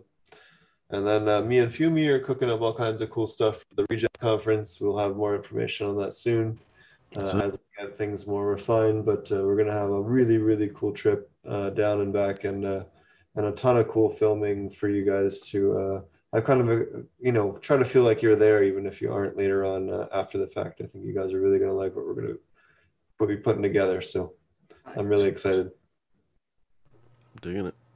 Let's do it. All right, guys. You can find us on the Growing with Fishes podcast and Look at that bowl. That's a steampunk bowl right there. Holy shit. Hold on. It's like a bowl that Zeus or somebody would smoke. Steampunk Zeus. It's like a sprinkler. It is literally a sprinkler bowl. That is a steampunk bowl if I ever saw one. Wow. It's like a tri-clamp bowl. It's the steamroller. It is. It is a tri. No, it's not a tri-clamp. It's a eye-line. Okay. Eye-line fitting. Pre-tri-clamp. Pre-tri-clamp. Eye-line. It's actually male, female. connection in there. It's actually like a male female, not a face to face. Regardless, I call it the industrial. It's the industrial steamroller. It's the industrial steamroller. That's what I call it. It started out as a joke, but as many things that start out as jokes, they're actually a good idea. It's actually my hash pipe. It just works. It started as a joke. I don't know. It is what it, right. It doesn't break. That's one of the things, it's never broken. You can drop it anytime you want. Not gonna. Someone breaks in while you're smoking. You can hit him in the head with it. Throw it at him. Yeah, you can plunge it. Oh yeah, no, it's plus it opens a beer bottle right there perfectly. See that boom pop. It's perfect. You can build a house with it in a pinch. It's like a prototype. It's like a prototype on steroids or something. I don't know. You know what I mean? Like you've seen those, but it was just a joke, but it actually hit really good. We're like, fuck, that hits really good actually. And then I mostly use it for hash. Honestly, you can see got the hash on there. Right. Ian is saying that it looks like it could time travel. Have you ever asked it? It's the that's time traveling pipe. That's funny you say that. That's funny you say that. A few people have said that, and it basically is a time traveling piece because, like, when you smoke hash out of it and you get fucking ripped, you're time traveling. So that's what that says to me. Like you need to smoke some hash out of this, bro. Right. You need to time travel. Right. Ian is saying he's showing us. You're showing us your sonic screwdriver. You're showing us your sonic soul driver or something. Yeah, that's deep. Pretty much. You just dial it in. Whoop, whoop, you dial it in and fucking let it rip. Pretty much. So you guys can find You guys find me on the Growing with Fishes podcast on SoundCloud, iTunes, YouTube, Spotify, all the things. Also on YouTube if you want the video version. All right, guys, we will catch you guys again on Thursday. We will remember, Thursday is at an unusual time. We will be at 11 a.m. Pacific. We will be with Mila, the Hash Queen, live from Amsterdam. That's awesome. So that'll be a lot of fun. A very cool person. One of the only people to travel around Europe with Frenchie Cannoli. Wouldn't it be awesome if we were actually live from Amsterdam? I feel like the devil is in the details right there because it will be live with Amsterdam. But if we were live from Amsterdam, that would be fucking amazing. Can you check if the show budget allows that? I mean, for example, I've been able to fly Smash to Switzerland and so on with my extensive show budget.